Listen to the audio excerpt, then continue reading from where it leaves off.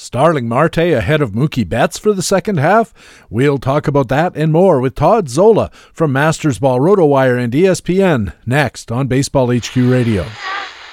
Learn to play the winner's way, 'cause Baseball HQ Radio starts right now. And here's your host from BaseballHQ.com, columnist Patrick Davitt. And welcome to Baseball HQ Radio for Friday, July the 8th. It's show number 32 of the 2016 fantasy baseball season.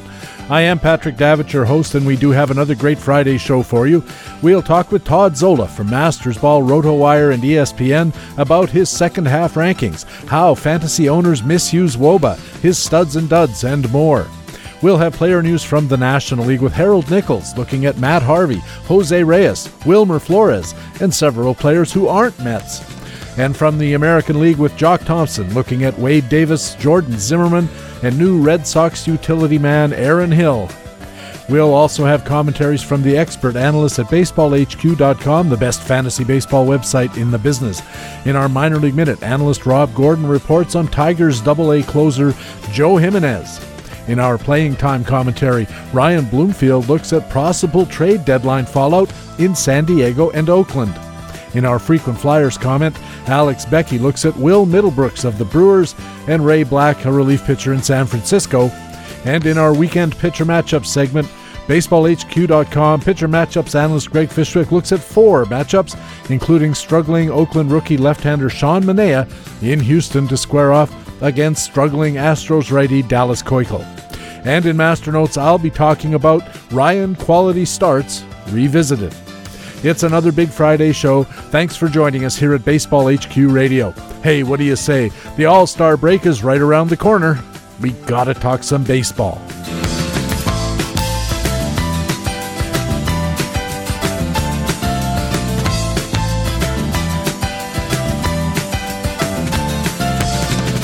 And in the first inning of our Friday edition, as always, our League Watch News reports. Jock Thompson is on deck with the American League, and leading off, it's the National League report and our old friend Harold Nichols. Nick, welcome back to Baseball HQ Radio. Thank you, Patrick. It's always good to be here. There's a risk that our National League Market Watch here at Baseball HQ Radio this week is going to sound like a New York Mets report, but that's where the news is, and that's where we got to go. And the first news, not good at all for Mets fans, for baseball fans really, but especially for Matt Harvey owners. He's been diagnosed with a serious shoulder problem and looks like surgery. This could be very, very serious, Nick. Could be extremely serious surgery for Matt Harvey. It looks like the symptoms at least are consistent with thoracic outlet syndrome. And if he has surgery for that, it probably is season-ending.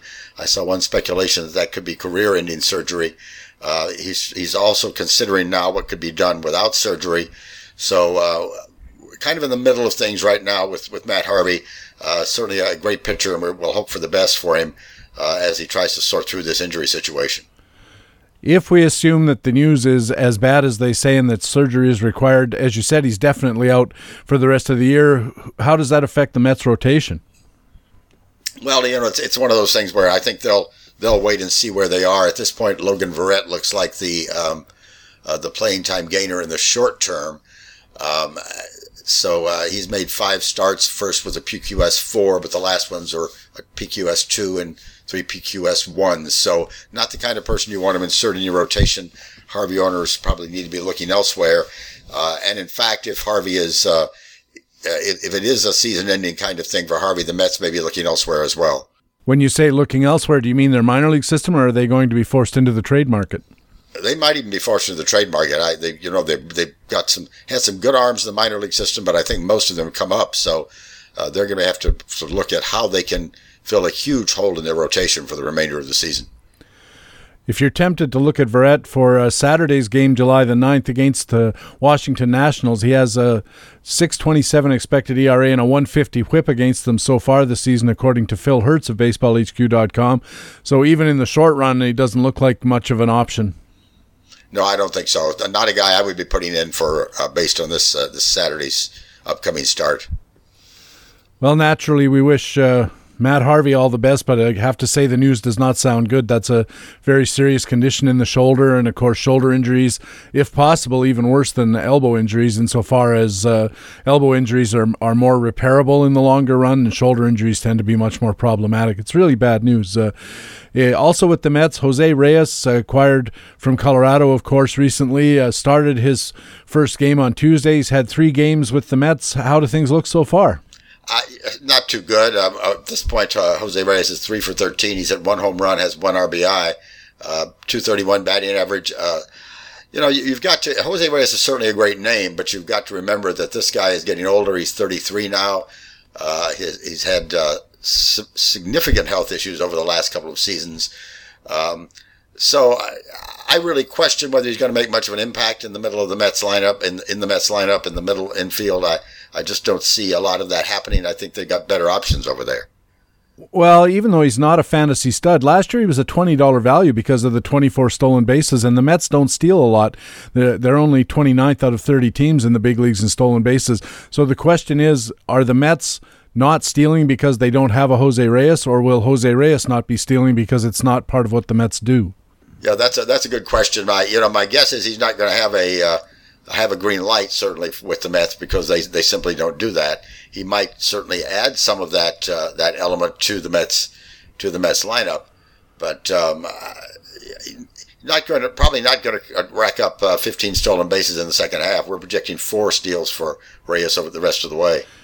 When the Mets acquired him and sent him down to the minors to tune up, he was only playing third base. Can we assume that that's going to be where he plays with the Mets, or is he going to get some time elsewhere in the infield, or maybe even in the outfield? It's one of those things that's hard to say. We're projecting about 35% playing time at third base, so we're seeing him as a part-time third baseman, certainly in New York, rather than playing elsewhere. So how does this affect Wilmer Flores? I know that the staff survey at BaseballHQ.com in the GM's office this week has a bunch of questions about guys that the various members of the staff think will be playing, won't be playing, will continue with their hot starts or not, all these kind of things. And one of the questions is, who gets more at-bats, Wilmer Flores or Jose Reyes? And the BaseballHQ.com staff writers seem to think it's Flores by about a 2-1 vote. Yeah, and I think it'll be Flores too, in part because Flores can play more positions than Reyes.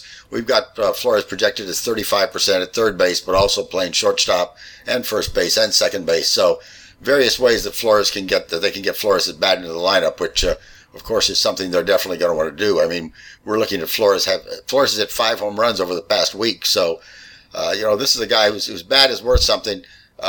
May struggle a bit with his defensively. But you've got to get that kind of a bat into your lineup.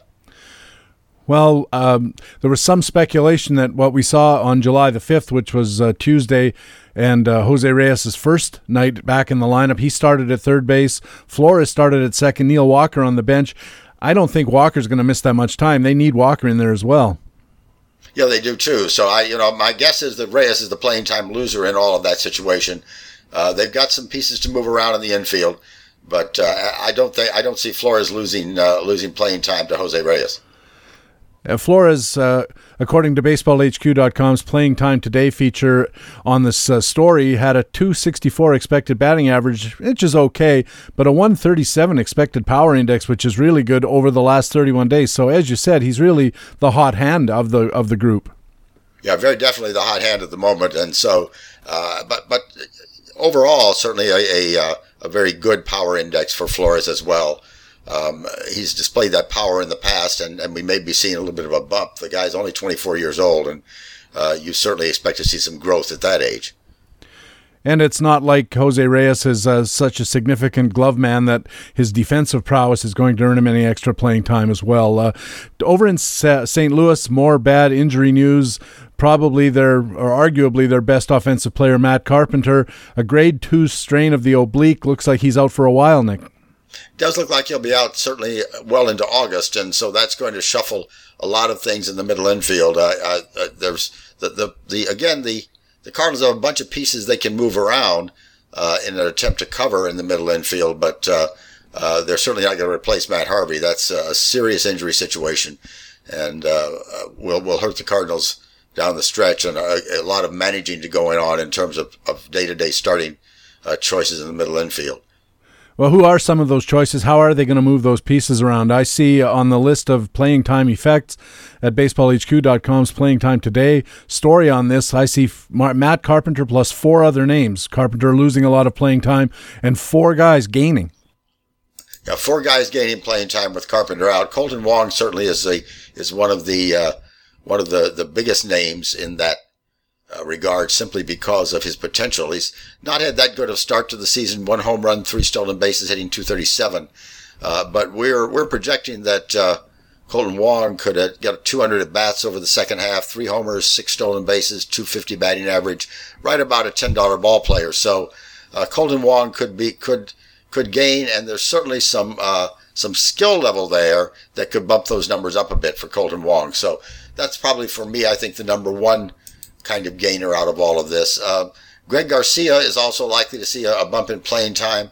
I don't have as much excitement about Greg Garcia certainly as I do Colton Wong.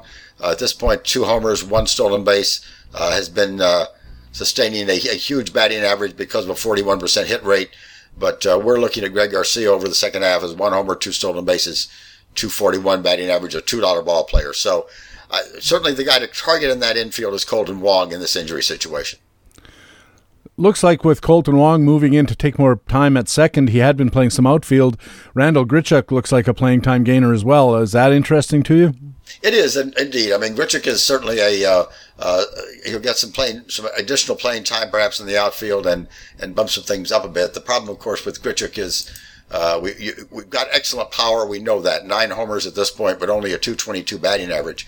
And we're currently projecting 9 homers the rest of the way. If you get that batting average up around .250, that makes a lot of sense. If it stays around .220, that could be a real drag on things. So XBA at the moment is .241.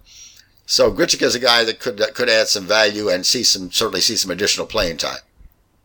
Staying in St. Louis briefly, a couple of weeks ago, Nick, we were talking about a Doug Dennis bullpen column that suggested Seung-Hwan Oh in the Cardinals bullpen might step up and take over as the closer based on skills, and it has come to pass.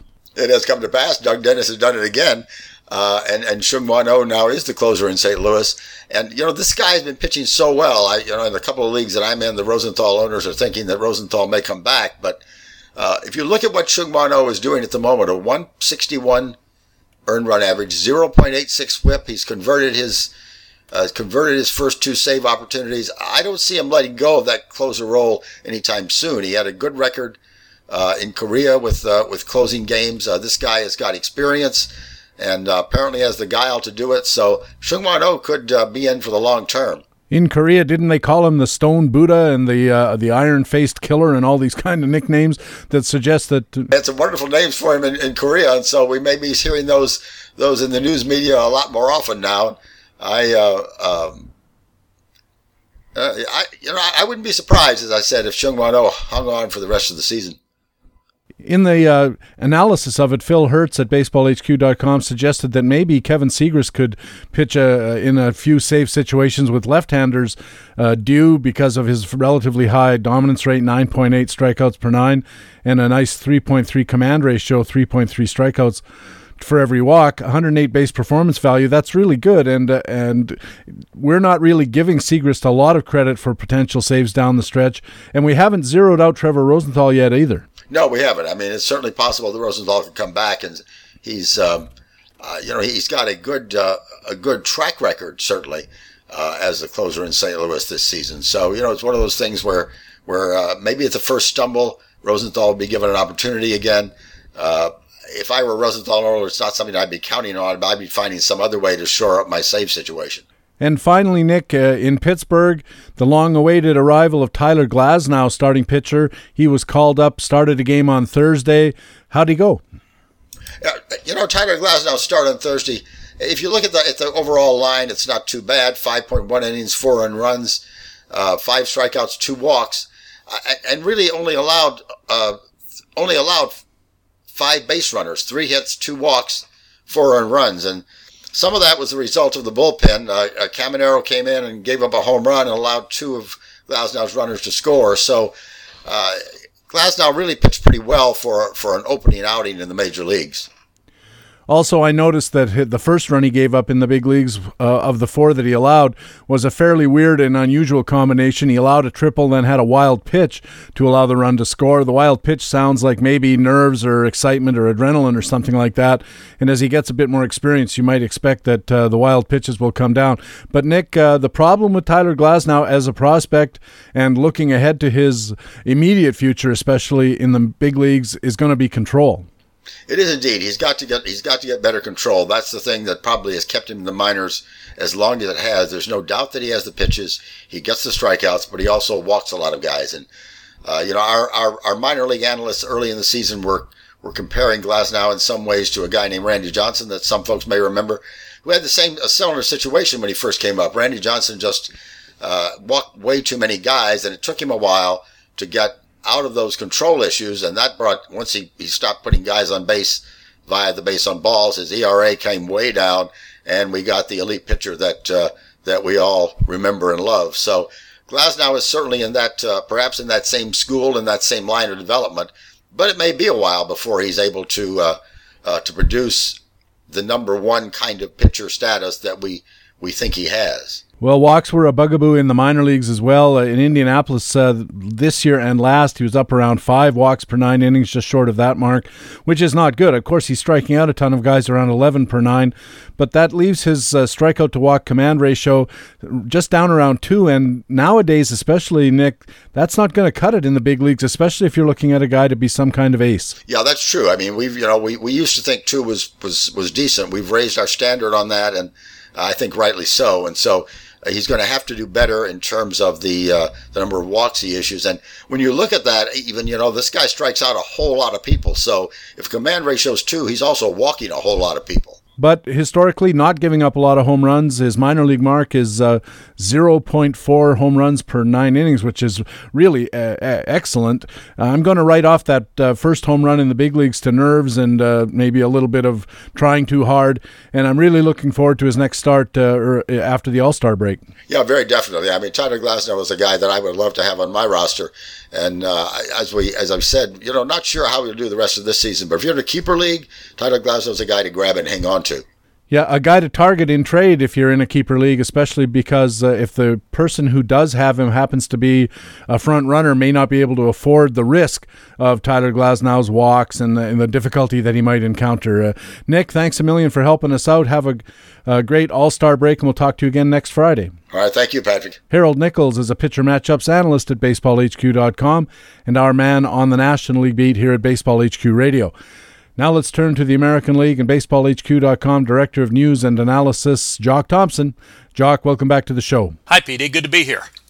We're going to be talking a lot about pitching today and mostly about injuries, unfortunately. We've had a lot of critical pitching disabled list placements for American League contenders, and perhaps some teams are going to try to take advantage of this 4 days off from the All-Star break. First, let's talk about Kansas City. Their excellent closer, Wade Davis, has been DL'd with what the team calls a forearm injury, but they're denying that it's a flexor pronator injury, which is good news because that means it's less likely to be a Tommy John type of thing. Alex Beckey looked at this story in Playing Time Today last week. As I said, Kansas City downplaying it, but this doesn't sound really great to me. What's your take on the situation, and what's your take on the fantasy impact? Well, as Alex noted, KC sounds pretty certain that Davis is going to return shortly after the break this coming week, likely Saturday, July 16th, after he's first eligible. There's no official timetable, but if so, it's good news for the Royals because their overall pitching depth isn't enough to buffer losing Davis for any length of time. One interesting thing here, and I'm not sure what it means, if anything, but Davis is still getting good swinging strikes and his velocity is good, but his strikeouts per 9 is way down from recent seasons. He's down to 8.6 per game, and it's been dropping like a stone through these first 3 months. His velocity's fine. I don't know whether it means anything or not. You can't quibble with the bottom line. He's got a sub-2 ERA in every month. But still, you have to wonder, and I hate injuries like this because if you own Davis, it's going to add a certain amount of uncertainty into your future equation. And I had heard that they were going to promote Kelvin Herrera from the setup role to the closer role, and maybe Joakim Soria moves up, Luke Hokaver moves up, and so forth. But when I was listening to a Blue Jays game just the other night, the Kansas City was in a position where they needed a ninth inning guy, and it wasn't Herrera. Herrera came in the eighth and actually blew the save and cost them a victory. So is it more likely now to think of Soria, or is it more likely to think of Herrera? Or are they going to mix and match? What's the story? Yeah, obviously, I'm not going to even try to read Kansas City's minds, but if you just look at the numbers, Herrera is the logical guy that most baseball managers and analysts would pick to take over the ninth inning. He's got a 1.82 ERA. He's striking out almost 12 hitters per 9 innings and less than 2 walks per 9. I would say grab him if he's still available in your league, although it's not likely that he's available. It doesn't matter what kind of depth you have. He's a very good relief pitcher. Kim Soria is another interesting name should Davis miss extended playing time. Obviously, he has the experience, even though he's not the same guy he once was. He's still reasonably effective. And Luke Kochivar as well, another interesting name, but not in the Kelvin Herrera mode. I wonder if Ned Yost is going to be one of these managers, and he has tended to be somewhat old-fashioned in some respects, and he's going to look at his bullpen and say, Soria has the experience, therefore Soria gets the role. He may not have the skills he once had. He certainly doesn't have the skills Kelvin Herrera has, as you mentioned, but there's a path to playing time for Joakim Soria as well as the closer, is there not? Yeah, there is, and that's a real good point on the whole experienced closer thing. Soria's ERA is pretty decent this year. I think it's around 3.2, 3.3. He's got a little bit of a gap between that and his expected ERA, which is near 4. But experience counts with some of these guys, and who knows? We should say that the Royals also promoted Brooks Pounders from the AAA Omaha team. That's Pounders was an all-star in the PCL, and he's a 4'1", 280 guy in 19 relief appearances, but we don't suspect that Brooks Pounders is going to be pitching any ninth innings, do we? No, not really. I mean, if you're talking about experience, he's just the opposite. A lot of inexperience there, so I wouldn't think that Kansas City, who's still contending in the AL Central, is going to thrust him into that ninth inning role. In Detroit, their rotation was hit with a double dose of DL bad news. Jordan Zimmerman goes on the DL with a neck problem, and then Daniel Norris, I think they were counting on to fill some of those innings, landed on the DL his first start after Zimmerman went on the DL, so there's trouble in Motor City. Yeah, Zimmerman has a neck strain, and kind of like Davis in Kansas City, it sounds like the Tigers are downplaying it. It sounds like he should return shortly. Zimmerman hasn't been pitching too well lately, so again, it's a little bit of a concern. If you look at his year-to-date numbers, his strikeouts per 9 are way down from 7.3 last year to 5.6 this year. Velocity's down a tick. All of his other numbers look decent, but that 3.95 ERA is a lot higher than we've come to expect from him. Especially after his hot start. What about Daniel Norris? Yeah, Norris is one of those guys I've always liked, but he's always been a bit injury-prone. He looked like he was starting to come around in the minors, but he has an oblique strain, and that even concerns me more than Zimmerman's neck injury, because we both know that oblique strains can take a little while. There are varying degrees of those, and he could be out for a while. They're not saying much on him. The worst part about all of this is that now the Tigers, who are still in contention in the AL Central, I think they're 3 or 4 games under 500. They've got to fill the last 3 spots in their bullpen with guys who have ERAs either near 5 or over 5. Names like Anibal Sanchez, who's been horrible this year. Mike Pelfrey, ERA near 5, Shane Green and Matt Boyd. So if they can do it, I'm pretty sure the Tigers are looking for pitching help on the free agent or on the trade market before the deadline, the July 31st deadline. I wonder, it doesn't, when you look at that Tigers farm system, it doesn't look like they have a great deal to offer anybody in an exchange for a quality starting pitcher of the kind they need. But as you said, despite pretty spotty pitching, even counting Jordan Zimmerman this year, they're not completely out of it. You got to assume that Cleveland's going to come back to earth, and all of a sudden that American League Central looks like it could be a real a wild goose chase in the second half. Yeah, it'll be really interesting. You're right. I don't think Detroit has a lot that's MLB ready. They do have some talent in the lower regions of their farm.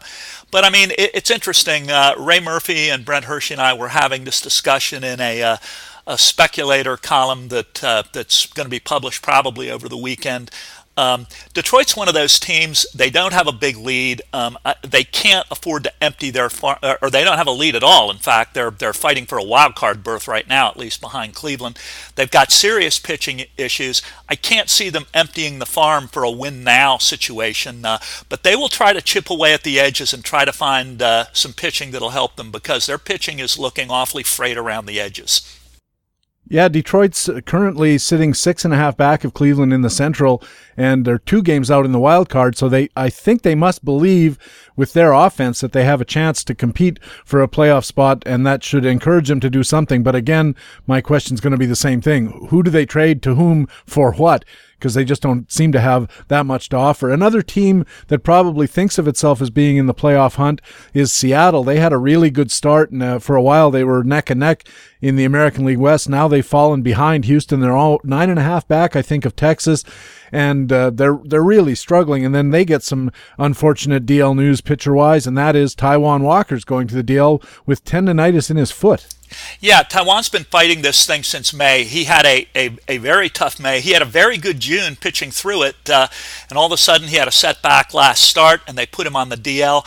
I'm not sure whether they're trying to take advantage of the break and gives him some extra rest with this DL, how serious this is, but he's been pitching through it, so it's not going away. And like I kind of noted in my last AL playing time tomorrow piece, the Seattle rotation is not in a good way. They're expecting King Felix back after the All-Star break. Felix should help, although, as everybody knows who's followed him, he's not quite the same pitcher he used to be. Everybody else in that rotation is really hit or miss. James Paxton has been pretty decent since his call-up. His ERA is under 4. But you've got guys like Wade Miley, whose ERA has been above 5 all year. Hisashi Iwakuma, who hasn't been the same pitcher he's been in the past. His ERA has been in the mid-5s. They've now got guys like Wade LeBlanc in the rotation. I don't know how long that's going to last. Mike Montgomery is going to make a spot start for Taijuan. He's actually been pretty good out of the pen, but as we all know, he's had less than average results out of the rotation. Seattle is in between a rock and a hard place right now. Like Detroit, I wouldn't be surprised to see them trying to kick the around the edges market for pitchers before July 31st. We should also mention Nate Carnes, who is something of a fantasy tout's darling coming into the year, kind of a sleeper pick. He's a 4.57 ERA type guy, 1.44 whip. So he hasn't been good as a fantasy pitcher, hasn't really been good as a major league pitcher, but looks like he's going to be pitching. Yeah, Carnes actually had a good first couple of months. The problem was that his control went south in June, and he got removed from the rotation for LeBlanc. Carnes, I think, gave up almost 7 walks per 9 inning in June, and Seattle management's got service over there. I don't think he felt like he could trust him anymore, but I think you're right. I think Carnes is going to get another shot at the rotation. 9.6 strikeouts per 9, though. That's going to give him at least some excuse to put Nate Carnes back in the rotation for the time being. But yeah, that walk rate is all the way up over 4 per 9 for the season. More bad news. There doesn't seem like there's any good news in any of this situation for Seattle. And I wonder at some point if they're going to say enough is enough. They can't catch up with this level of pitching. Yeah, they really look a lot like Detroit. If you look at their minor league, they have some interesting names down in the lower echelons. Nobody that can help a club, a contender immediately that with whom they might be talking trade with. I think again, like Detroit, they will look around the edges to see if they can find pitching help. I'm not sure it's going to show up for them. A team that is definitely in the playoff hunt and doesn't really need any help is the Toronto Blue Jays. They're just 2 games behind Baltimore in a Wild West kind of thing in the AL East. They've lost a pitcher, though, in Marco Estrada, sent to the DL with some problems in his lower back. Estrada had a cortisone shot over the weekend, still didn't feel right, so Toronto, I think, has decided to take advantage of the All-Star break, put him on the DL. He'll only miss a start or 2. But there are ramifications here if Estrada does not recover. Yeah, it's interesting. Drew Hutchinson had a very good first game back, so that's encouraging news for Toronto. And like you said, the lead that they have in the AL East helps them as opposed to some of the other teams that we've mentioned here. They're probably going to revisit Aaron Sanchez's purported bullpen move. I think you watching them realize as much as anyone, Sanchez has just been terrific. He seems to get better with every start, and he's pitching deep into games. The one thing, if Toronto does have a weakness, it is pitching depth. Who else would they consider? They've got Hutchison maybe as the backup plan. What about Jesse Chavez? He was a decent starter for Oakland the past 2 years, but he always seemed to wear down at the end of the season. I noted in one of my columns last week he hasn't had many innings, and I know Toronto needs him in the bullpen, but would they consider moving him back into the rotation? Oh, at this stage, I don't imagine there's nobody they wouldn't think about. Chavez has been playing a pretty useful role for them in the bullpen as a kind of a seventh inning guy.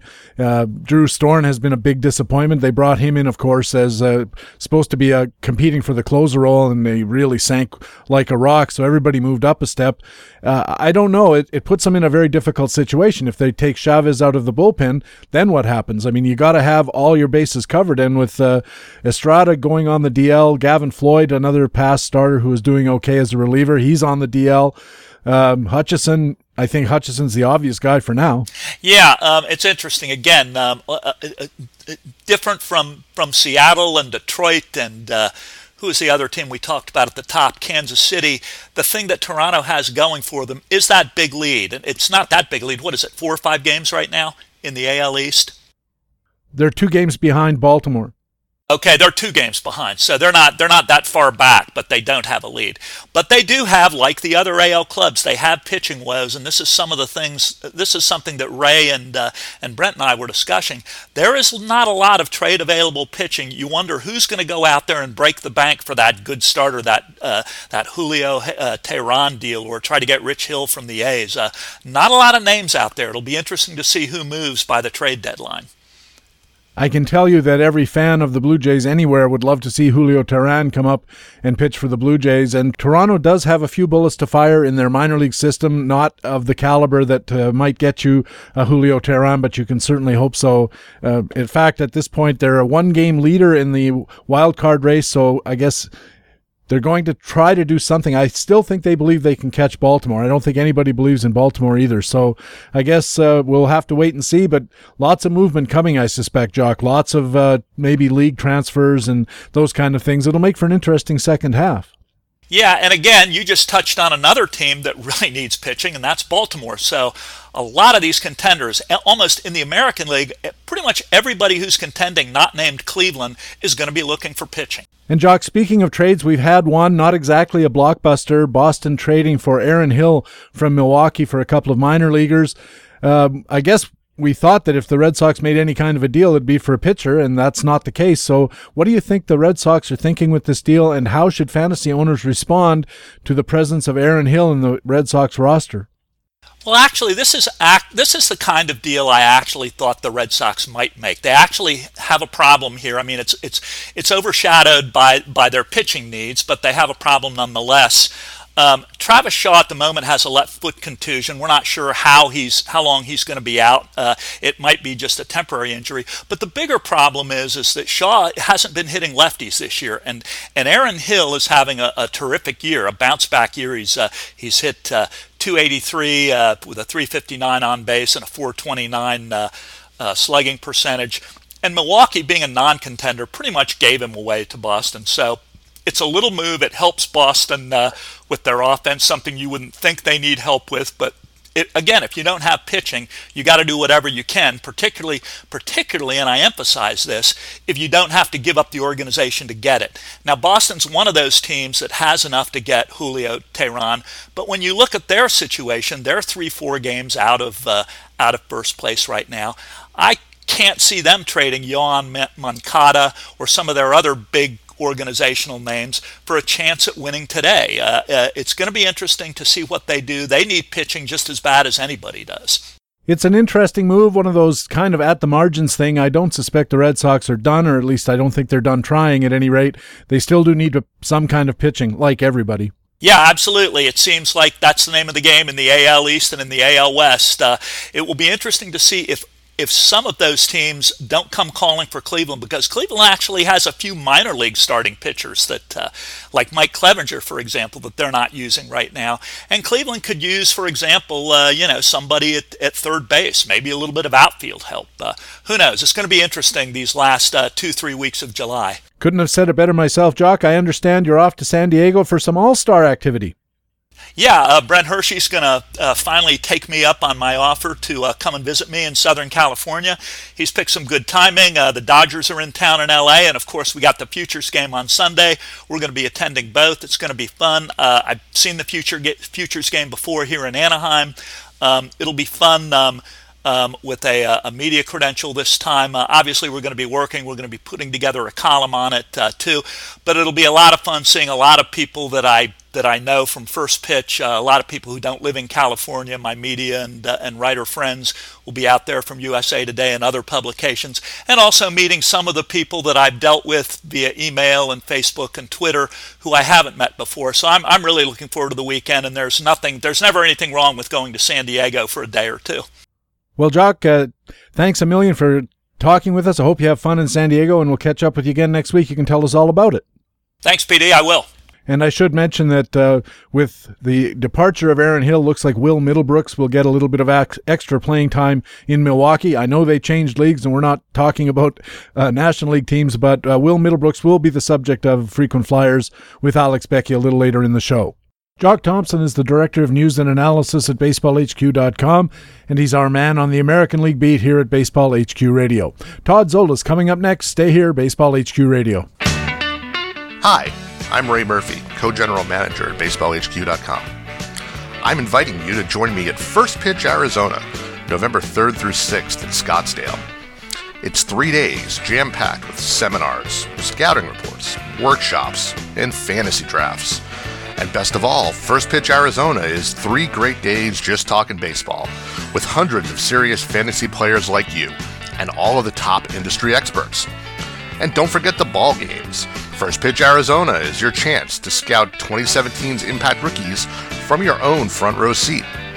To get the details and to register, visit BaseballHQ.com and click on the giant First Pitch Arizona logo on the right side of the homepage. First Pitch Arizona. Come see for yourself why the fantasy baseball winners who attend every year call it the most fun you can have outside of draft day.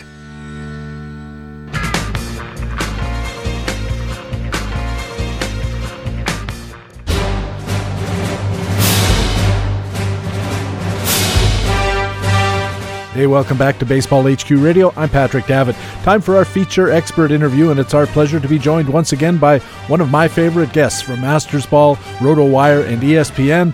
It's Lord Zola. Todd Zola, welcome back to Baseball HQ Radio. Really great to be back, Patrick. Before we get started talking about players and your wide variety of writings and analysis, how are your teams doing in your experts leagues? Well, I'm on the Clayton Kershaw watch, because in mixed labor, I picked him fourth and don't want to mess with karma, but have a nice 20-point lead at this point. And so I think I can absorb his timeout if it stays to a month. I'm not panicking. In other words, we're hanging in there. I traded away Johnny Cueto a couple weeks ago, so before he got hurt. So I'm a little bit nervous about that. But no, so far in labor, it's pretty good. I built a team around Kershaw, and it's doing what it's supposed to be doing, which is kind of a cool thing. In NL Tout Wars, it's kind of the reverse. In that, well, not reverse, my team's second place, but it's second place to Derek Carty. And depending upon which of us have pitchers going at a particular time, we flip-flop the lead. Later on today, I'll be in the lead, and 10 minutes later, he'll be in the lead. But he's got Kershaw. So it's kind of weird. I have to figure out the exact amount of time that I need Kershaw to be out so that I can take NL Tout and not lose mixed labor. So that's kind of where I'm at with that. Well, it sounds like a couple of pretty good teams. How are your NFBC teams doing? We're doing okay. I've got an AL-only team that is competing pretty hard, although this is a team that I picked up James Shields. So it's almost like I lost a bet. I'm going to try to win the league with James Shields. My auction team and my main event team are both hanging in there. They're within range of cashing. They're not in that point now, and I have to do some work to get there. But the auction team's been hit with some injuries, and the main event team just kind of is just nothing good, nothing bad. It just is what it is. But still half a season left to go, so we'll keep plugging away, keep punching away, and see if we can get ourselves into the money. I stayed away in the Tout Wars AL League. I stayed away from James Shields, even though I could have used some starting pitching. I just didn't trust him. And, of course, he really was terrible the first few starts, but he's had a couple of not great starts, but acceptable ones lately, has he not? Yeah, it's weird. I mean, obviously if I have him in the AL, that means I fabbed him. I had the fab hammer in this league, and I was, leading, and I put in what I thought was, the equivalent of a price enforcing bid, in an auction. No, I'm of the mind that there's really no such thing as price enforcing. If you bid, you better want the guy at the price you're putting him in. You better be acceptive of whatever if you happen to get him. So I put in a 30% bid. It's $1,000 budget. It was something in the low 300s, and figuring, if I get him for this price, all right, I lose the fab hammer, but I still have a ton of fab left, and prevent somebody else from getting him even cheaper and coming back to bite me. And I ended up getting him, so I have to play him. And man, I think I set him for one of his bad outings, but he's been in there ever since. And I don't know. You don't get the warm and fuzzies when he's on the mound, but you are seeing a little more confidence. You're seeing a little more of the old James Shields, and I'm a little less nervous about it. This is a team that's got Felix as the starter, and he hopefully will coming back. So hopefully Felix can give me a little bit of the ratio support needed, that whatever strikeout Shields does get is going to be helpful. But yeah, and we'll also we'll have to see what happens at the deadline. Did I make a huge mistake? Are the Red Sox going to make a big deal, or someone going to make a big deal in the American League and bring a stud over? And would I have had the hammer for that? And yeah, I had Shields for another couple weeks, another month, but that might not be a good thing. You mentioned that Shields you bought for $300 out of a $1,000 budget. Do you recall who the second place bid was? How big the second place bid was? It wasn't like $1 less, but it wasn't like $70 either. I think it was in the. I mean, I can look it up. I think it was in the hundreds to 200s, which sort of told me, no one really was on him at all. So I don't know. I still can't believe he's that bad, and even having watched him pitch, it's location more than anything else. He's always going to give up home runs. I wasn't even worried about that because he doesn't give up cheap home runs. When he gives up a homer, it's out of Petco, it's out of U.S. Cellular, it's out of any park. So I didn't think there'd be any more home runs given up, but it was the walks that really had me concerned, and I kind of figured, maybe this guy needs a reason to. With the White Sox, and hopefully we're going to start competing again. Doesn't look like they are, so that narrative may be thrown out the window. But was hoping that on a team that at least thought they were going to compete, maybe the Bulldog would come back out again, and he'd bear down a little bit more and reduce the walks. And I've seen a little bit of that, but we're still not seeing the wipeout inning. Whenever the White Sox score, Shields would usually come out. I mean, I know he's no longer big game James and that sort of stuff, but he was able to have what do they call it, the shutdown inning now? I think the new buzzword. He was able to do that on occasion, and with him it's just the opposite. White Sox get 2 runs, and the next inning he'd give them 3 back. So I haven't seen that over the past couple of weeks. So hopefully that's the sign that he'll at least be a good pitcher. I don't need him to be great, just be good. Another thing that I liked about him, and the reason I looked at him fairly substantially before deciding not to bid, was the White Sox have a really good pitching coach in Don Cooper, and I wondered if maybe Don Cooper could resurrect or help James Shields recover from whatever was ailing him in San Diego. Not to disparage San Diego's pitching coach, but Don Cooper has a pretty good track record of doing good things with pitchers who have been struggling. Yeah, that's a good point. I'm not going to say that I considered it because I didn't. I was able to look up. My bid was 317. The runner-up was 238. So I mean, on relative basis, it wasn't a horrible overbid. It made 23 to in $100 terms, 32 to 24, which doesn't sure I overbid, but it's not egregious, I don't think. But yeah, no, that's a good point about Don Cooper, and I don't know. There are examples of hitting and pitching coaches helping out their respective hitters and pitchers pretty well, but for whatever reason, that didn't sort of enter into my thinking.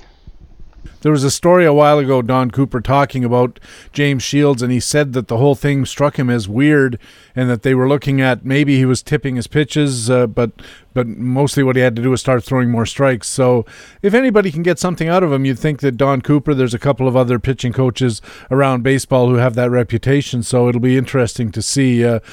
Todd, you regularly appear on a RotoWire podcast, and in a recent show you had a difference of opinion with our mutual friend Derek Van Riper about the Pittsburgh pitching prospect Tyler Glasnow. What was the source of the difference, and which side were you on? Okay, if I recall correctly, it was more of not so much performance, but I'm of the mind, and I still am of the mind, that once they called Glasnow up, I think he's here to stay. I think that was the plan all along. They waited for the deadline, the arbitration, Super 2, and all the different deadlines, and now's the time. There's an opening, and I think he's up to stay. I think DVR might have thought it's more of an audition, that he needs to pitch well in order to stay. And at this, who knows? Maybe, he could be right. If he does go out and stink a couple times, I don't think they'll leave him up to, to get killed. But I do think that the plan all along was for both Taillon and Glasnow to come up.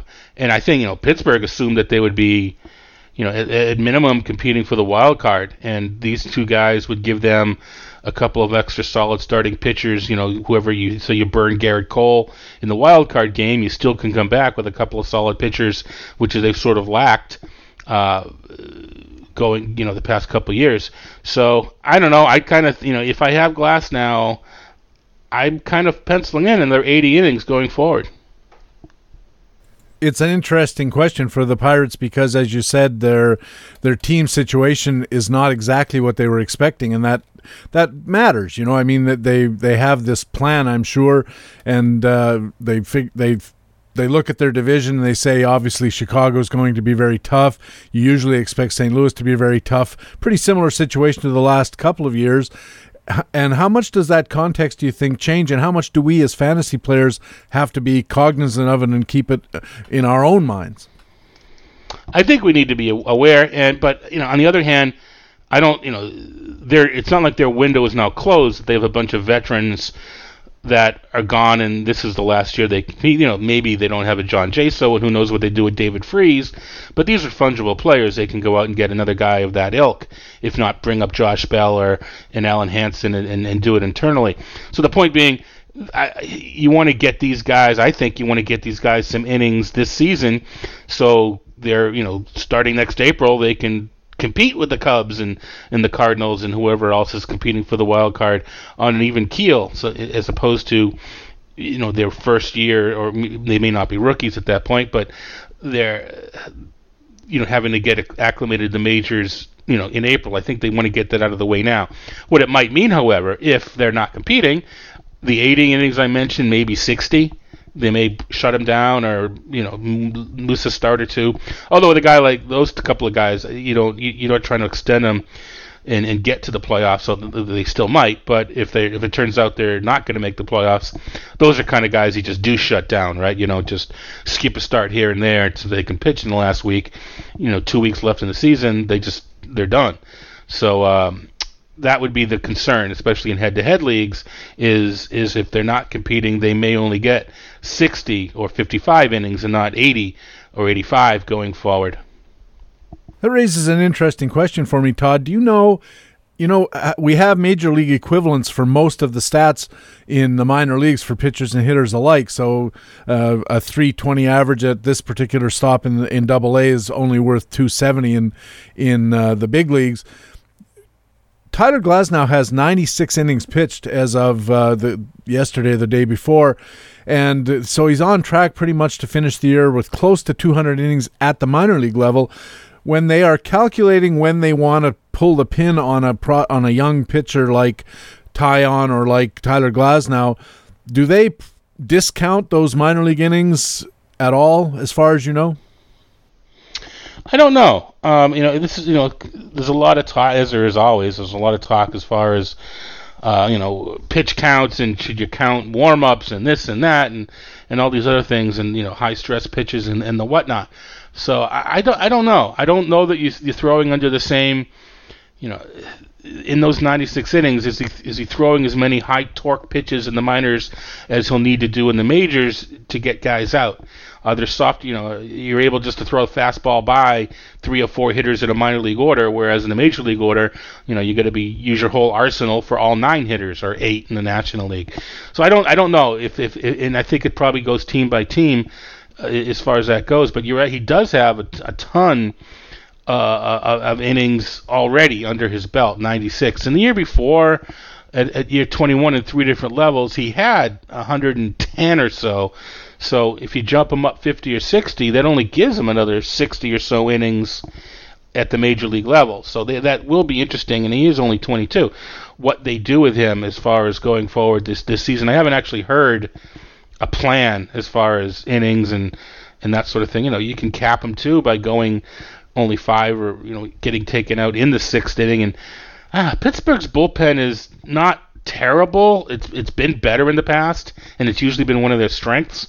And maybe it'll become that again. It's also pretty deep, so they can afford to use extra bullpen. But I don't know that you can afford to use extra bullpen for every one of your starters. then it becomes a problem. Having said that, though, if we do look at Glasnow coming up, and even if they say, okay, he's here to stay, that can mean a lot of different things, as you suggest. But one of the things that seems not to suggest is that he's going to get 16 starts and pitch 7 innings in each start. No, especially if he continues to walk people at that level, then he will be taken on in the 4th inning, and the team will be down 5 runs. So he's is there signs that we're more hoping that he gets to the major leagues and for whatever maybe it's the coach, maybe it's the catchers, he's able to get things under control because he's exhibited actually control's been an issue as he's come up through the entire system. I'm going to say sort of the 2nd year at a level the control gets better, but even that's not really the case. He's always been a pretty high walk guy. Other than his year in AA, his time in AA last year, and then up to AAA, and he walked 22 and 40 innings again. So it's right back there again. He's the key is the walks, and is Ray Searage enough to get the walks down? When Cervelli comes back, a pretty good receiver, is having Cervelli be your backstop enough to get the walks down? I guess if you got Glasnow, you have to hope so. But it's not, that could be an issue, and I guess I think that's what Derek's probably looking at too, is saying, if he continues to walk the ballpark, they can't leave him in there. It's not fair to the team. Todd, last week you did your second half updates for your top 350 players, looking at the second half to come. And before we get to individual guys, did you spot any noteworthy trends for this year? Well, I don't think, it's not a secret. It's talked about in the HQ forums, and everybody's talking about it. Home runs are up almost at a record pace, and steals are down, and run scoring, home runs have, up, down a little bit, but run scoring's stayed similar. Run scoring's up a bit too. So I think, but that, I don't know, to me that it's equal everywhere. I don't know that I worry as much. I don't think you can factor that into any fantasy game theory. But with power up and steals down, I do think you need to think about when you're trying to catch up in categories and the whatnot, and not just that. If you believe the Farmer's Almanac that it's going to be inclemently warm in places that aren't quite normally as warm over the summer. I mean, some places it's always hot, right? Others, it maybe not so much. Like where I am in Boston, it's supposed to have a warmer summer than normal. Balls travel further in the hot weather, so we could even be seeing more power if we can believe that. So I think these things, when you start to figure out where you're going to catch up in your categories, or how much Mark Trumbo is going to regress and that sort of stuff, power's way up for whatever reason, and strikeouts are way up as well. So I do think you need to consider that. And the same with steals and I haven't looked too in depth, but it looks to me like guys that steal are still stealing. We're just not getting the 5 or 6 or 7 over the half of the season from some of the guys that normally chip in with a handful. So you can still make a move by picking up a stolen base guy, but you might not be getting, the Andrew McCutcheons and the guys that, get your 10 or 12. Those are the guys, seem to me, that aren't stealing as much as normal. I thought it was interesting that after quite a few years, I think 3 or 4 years in a row, where the league-wide or major league-wide ERA was under 4, it's back up to 4.25 this year, which is a pretty significant increase. And yet, when we look at the top tier of starting pitchers, they're still all down around 2. So where is this explosion of ERA happening? Yeah, I tweeted about this, and it was part tongue-in-cheek and part serious, and I need to do some research on this. I think part of the reason people want to go back to the PEDs and all these other reasons, juiced up baseballs. I think there's just a huge dichotomy in the pitching staffs now, and I think as you suggest, I think there's 3 tiers of pitchers, looking at strikeouts and looking at home runs. I think there's a top tier that is very good, strikes a lot of guys, and is pretty good with the homers. I think the bottom tier is even worse than normal, where they're not striking anybody out and they're giving up homers. And then the third tier is Max Scherzer. What does that mean? It just means that he's striking guys out and giving up homers. Well, I mean, there's a middle tier too, but I think if you were to sort of map out these 3 tiers, I think you would see the two at the end, the extreme tier and the bottom tier. I think you'd see more of a dichotomy than normal. I think there'd be more of a before an evener distribution maybe before. So I think that I think maybe some of it has to do with the injuries and underperformance of some of the top guys, which, as we've studied over the past couple of years, and we talk about it in the First Pitch Forum Tour in the spring, if you sort of have a subset of the most stable and most reliable players, over the past few years, it's been stud starting pitchers. It sort of goes against intuition and how we think and conventional wisdom. But if you're looking to draft from safety, a stud starting pitcher was the place to look. And there's quite a few that have either been injured or the performance hasn't been up to par, or maybe like a guy like Syndergaard who's not technically injured, but anytime you got a bone spur floating around in that elbow of yours, stuff could happen at any time. We are seeing this separation between the top pitchers and the bottom pitchers, and I think there's a lot of fairly poor bullpen pitchers as well, and they are contributing disproportionately to the ERA increase across Major League Baseball. You see an awful lot of teams that have relatively poor bullpen performance because they're loading up with more and more bullpen pitchers. It just stands to reason that some of them aren't going to be that good. And you and I are both old enough to remember when it was pretty common for a team to carry 14 hitters and 11 pitchers. Now that ratio is sometimes there's more pitchers on the staff than there's hitters. Heck, I'm old enough. I think you are too, where it's 15 and 10. Yeah, no, it's insane. And I think what else is it's become an economic thing too, where not only are bullpens bad, but it's sort of a domino effect in that all the you got the Yankees with their stud bullpen, Kansas City, and how do I explain? You get a good pitcher following a good pitcher following a good pitcher, and the sum total is even better because none of them are leaving runners for another.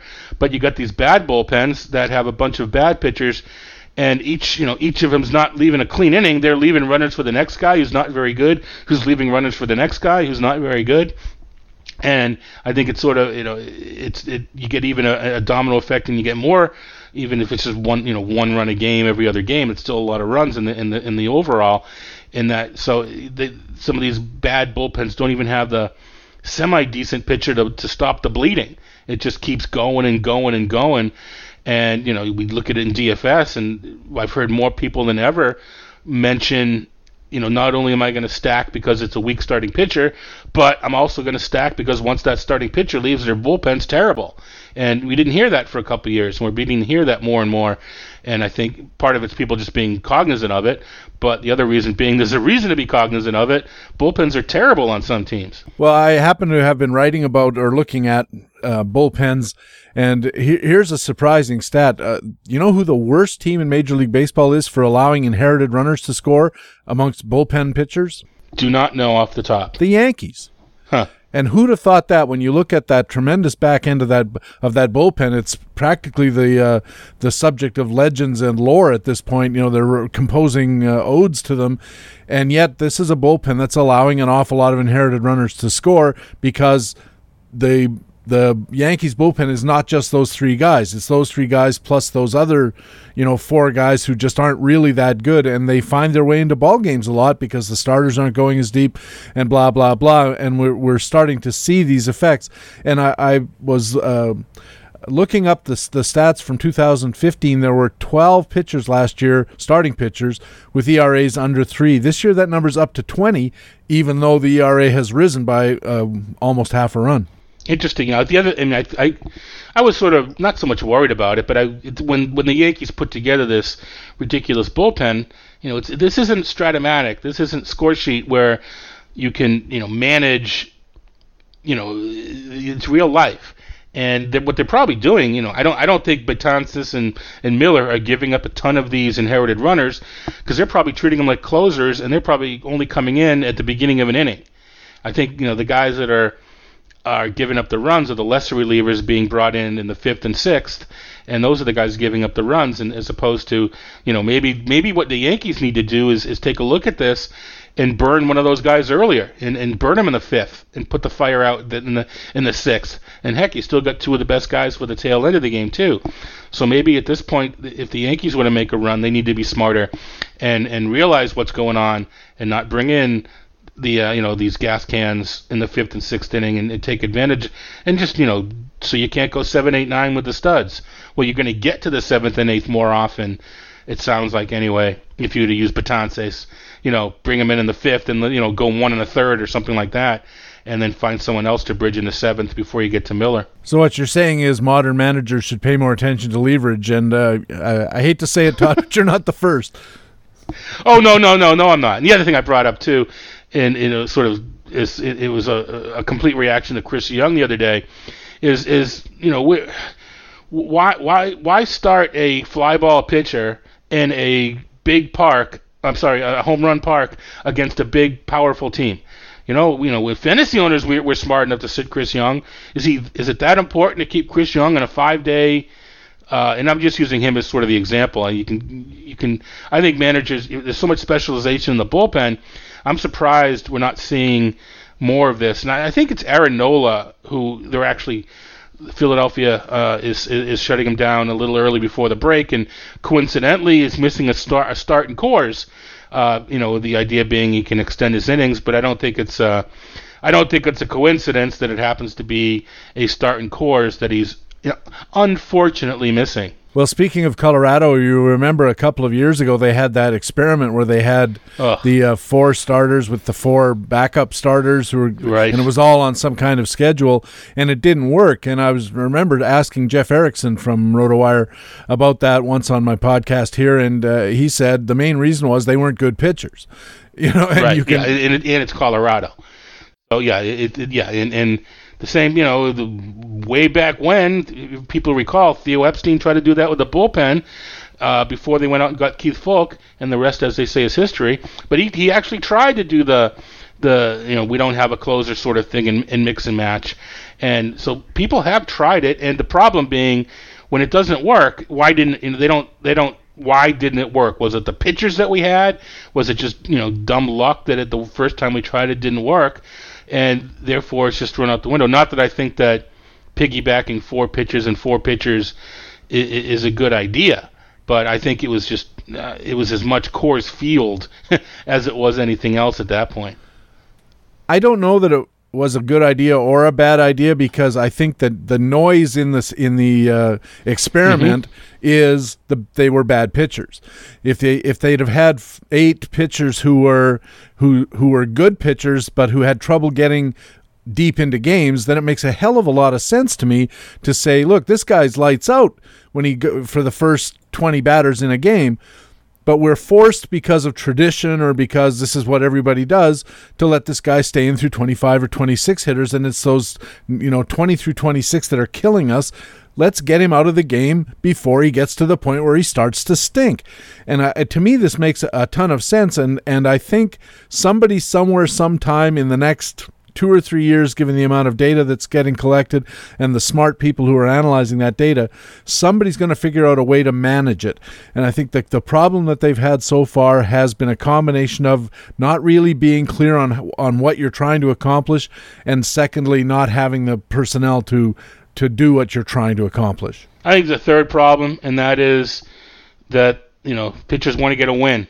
And if this were to happen, I promise you, the pitcher would want to pitch the middle 3 innings.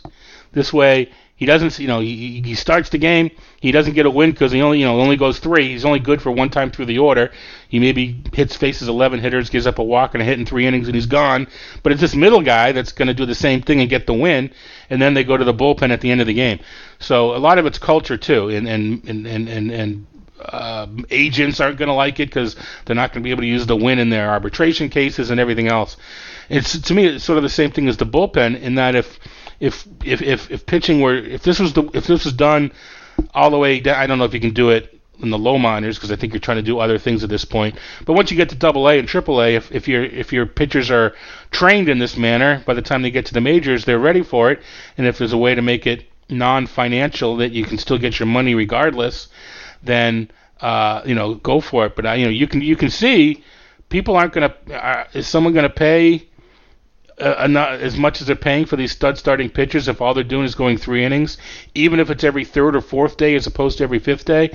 So I think it's going to, there are other issues involved along with just personnel and the capability of doing it. I hear that, but I bet you that wins are playing less and less of a role in arbitration awards and free agent contract negotiations. Everybody in baseball with a brain knows that wins don't matter. I mean, the broadcasters, my wife and I watched the Blue Jays, and Buck Martinez is still saying the most important thing is that you win the game, and that means, and Harold Reynolds said the same thing in a very famous encounter he had with Brian Kenny on ESPN. But everybody who knows anything, the agents, the GMs, the front office people, they all know wins don't matter. They're negotiating on other things, on strikeout rates and velocities and horizontal and vertical movement. It's a different game when they're talking about money. I don't think that's going to be the problem. And in fact, if I was a guy like Jeff Francis, and Jeff Francis was kind of the poster child for this Colorado experiment, and somebody comes to me and says, "You're really good through three innings, or maybe 4 innings at the most, and then you stink. So if you get into a system where you only ever have to pitch 4 innings, you're going to look really good. And when you look really good, there's going to be financial rewards." And as for the cultural part of it, couldn't they just say, okay, this week you're the number 1 guy and you don't get a chance at the win, but next week you guys switch spots? And, you could easily see a guy picking up 30 wins, pitching 3 innings a game 3 times a week. It makes a whole ton of sense. Whether we see it or not, just not sure. And when we do see it, we, as fans, we better hope that it works the first time, because if it doesn't, we'll never see it again. And if it does, we'll see another team do it, then another team do it, and it could become the norm sooner than later. But then what we'll do is we'll go to Twitter and we'll see how this college pitcher went 150 pitches in the semifinals and came back, with 120 in the finals, because then their coach doesn't care. They won the NCAA's, and then so we'll see if that culture gets passed down through everybody. But sure, it makes so much sense. Just go to Baseball Reference and look at the numbers: first 3 innings, second 3 innings, and last 3 innings. I'll bet you they start to use things like, this pitcher always gets hit in the first inning, so we're going to use him 4 through 6. Although it doesn't, well, his first inning is the 4th in this case, but they'll still base decisions. I'm not as convinced as you are that everybody in the game is smart. I think I'll put the agents in. I think the agents know what to talk, understand that wins aren't whatever, but they're still going to use whatever they can to make their case. Whether it's refuted or not, I don't know, but I think agents will. That's why holds are in the league, is because if agents needed something to get their middle relievers paid. And like I said, I think that'll change. And just to wrap up this little conversation, I remember reading an article somewhere within the last year or so where the analysts said it would make an awful lot of sense for awful lot of teams to take their one of their real overpowering relievers and let him pitch the first 5 or 6 hitters, so that your starter comes in starting with the 7 guy in the order and gets to knock off an easy inning before he has to pick up and face those guys. There's a lot of ins and outs as far as figuring out what is the optimal way to approach matching your pitchers to the hitters that they're going to face, and traditionally, it is we stick our starting pitcher on the mound and he starts with the top guy in the batting order. Maybe that ain't the way to do it. It probably isn't. I don't know how much we'll see it change, because every team's gonna have I don't say Clayton Kershaw, but what do you do when you've got that starter that can go 6 or 7 or 8 innings? You've got Johnny Cueto. You have some of these other guys that can go. Do they get restricted to 3 innings too?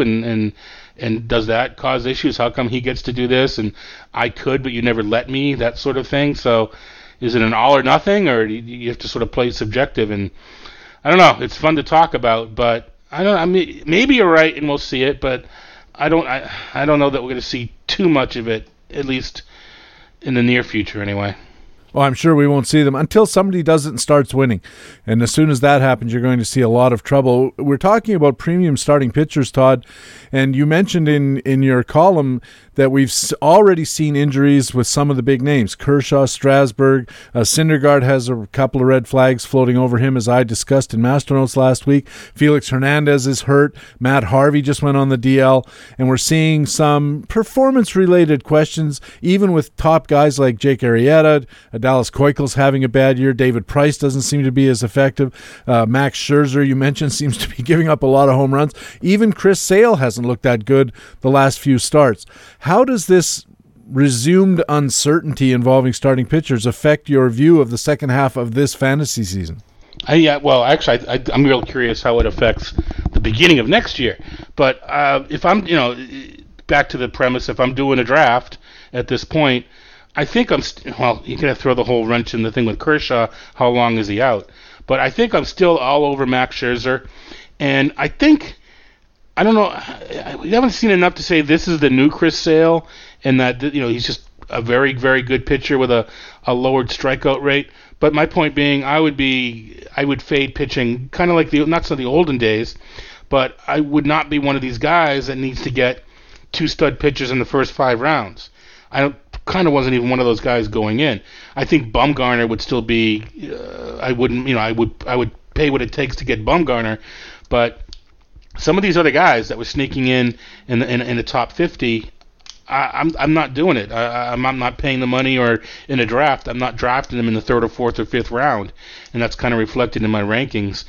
I will piece together a staff with the guys that I think will emerge in the second half, and just take my chances that way. And I'm wondering, you mentioned NFBC before, a big NFBC player. NFBC's taking pitching, it's just flying off the board. I'm curious to see how the drafts next season, are we still going to see pitching flying off the boards as much as we are? I still think a lot of that depends upon what happens with a guy like Price in the second half, and maybe Keuchel, some of the healthier guys. Do they improve so that we don't notice how poor their first half may have been? But I suspect that this past season was sort of the pinnacle of taking pitching early, and I think we may start to head back where you can get your 3rd starting pitcher in the 9th round. You don't need to get him in the 6th or 7th anymore. You're listening to Baseball HQ Radio. Patrick Davitt with Todd Zola from RotoWire and ESPN and Masters Ball, the mothership. And Todd, that update article I was talking about at RotoWire linked out to the aggregate rankings of 4 RotoWire experts, you and 3 others. And there was some disagreement among you guys starting right at the top. They had Mike Trout as number 1, but for you, he was number 2. Who was your number 1 and why? Well, I have Jose Altuve number 1. And the basic reason being is the guy's ridiculous. I don't know where, you mentioned the Baseball HQ numbers. If Desmond was 3rd, I got to believe Altuve was 1st or 2nd. I can't imagine he was anything lower. The guy is running. He's running into home runs, and the batting average is ridiculous. And I don't factor positions in, but people do. And who's doing it all from the second base. So it's close. And I'm not making fun of the guys that picked Mike Trout number 1. But man, if it's, I'd have to consider at this point taking Altuve number 1 overall next year. I can't expect a repeat of this season.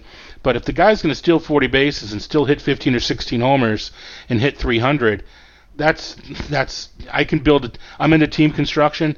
Give me Jose Altuve, and I'm pretty comfortable that I can build a winning team around that. Jose Altuve is the number 1 player in among hitters, actually among all players except Kershaw at the Baseball HQ rankings, $43 in a 5x5 15-team league. Actually, he's got a pretty substantial lead over Mike Trout, as a matter of fact, $43 to $36. And when you look at the numbers, as you say, I mean, it's cut and dried. He's only 4 homers behind Trout, 7 RBIs behind him, and 8 stolen bases ahead, and stolen bases are just worth more. And he's got fairly significant batting average advantage and no significant deficit as far as slugging percentage. It's a slam dunk for Jose Altuve, it seems to me. I know it sounds, wishy-washy when we say probably and could and stuff like that, but in baseball we don't know. It is a probably situation. It might regress, and we don't know that it will regress. But I'm not even saying that he's going to hit 340 and hit another 15 homers. I'll give him a 300 average with 8 homers and 17 steals, and to me that's still the top performance over the second half. And he's hitting either first or third, so whether it's runs or RBIs or a little bit of both, and it's in a productive lineup. He's been hitting third a lot lately. RBIs are going to increase. Springer's been a little higher in the order, and they've actually had Marwin Gonzalez of all people in between, and for good reason. He's hitting the ball. So whether it's runs or RBIs, he's contributing in that manner as well. And it's actually, over the course of the season, there's less of a disparity between the runs and the RBIs just because he's been hitting third lately. That actually helps him as far as, and that to me, it's even further. That actually helps him as far as run production, because you score the same amount of runs hitting first or third. Sometimes you score more runs hitting third, but you get more RBIs hitting third. So that actually helps a leadoff hitter, and it could, it might be why someone like Mookie Betts isn't quite up as high, at least on my list, because from the leadoff, although that lineup turns over enough, but it's just enough that if he was hitting third, he'd probably be a top 3 player for me. You mentioned Ian Desmond. He is the number 3, tied with Mookie Betts at BaseballHQ.com for hitter value. But all of you guys at the RotoWire list had Ian Desmond way down your list. His average rank was 38. His low was 48. Why does none of you believe in Ian Desmond's excellent first half? And you're not alone in this. There's very few people who think Ian Desmond is for real. Well, wait a minute. I get him at 31, and even 38. I'm not so sure that doesn't believe. I mean, relative to where we all thought he would be, just 31 still pretty good, I think anyway. So I don't believe he's the third best player in fantasy, but for me, 31 in a 15-team league, he's on that 2-3 wheel. To me, I consider him once I start getting close to the wheel in the second round. So I think that's still a pretty strong indication that we think he is for real. But to me, again, will his 320 average come down? I don't know. Should it? Yeah, it should. And the power, it's hard to judge parks and this and that and the other thing. Texas is a good hitting park and steals a lot of opportunity as much as anything else. So I don't know that you can just take his 15 and 15 and double him and say he's going to be 30-30. But, he's certainly going to get more homers and more steals. But the average, I think, I don't think he's going to hit 320 for the second half. So a second, third round pick for me is still pretty darn good.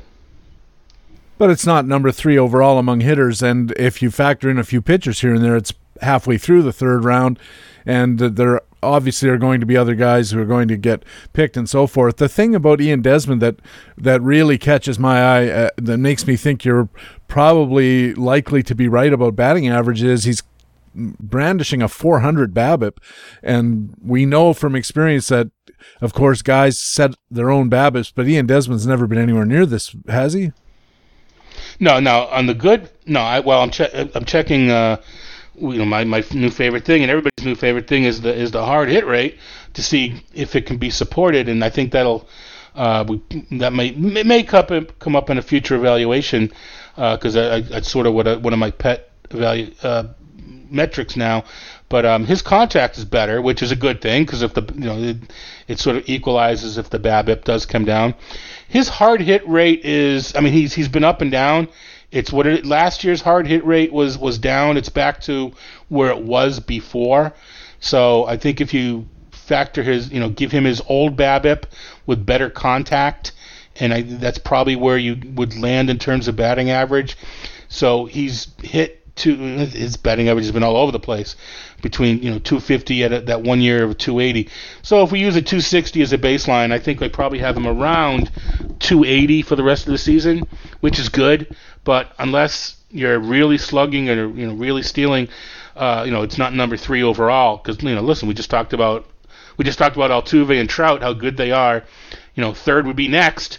And is there no other player that we'd rather have than Ian Desmond over Altuve and Trout? I think that there's a guy named Arenado and Machado and Betts. There's several guys.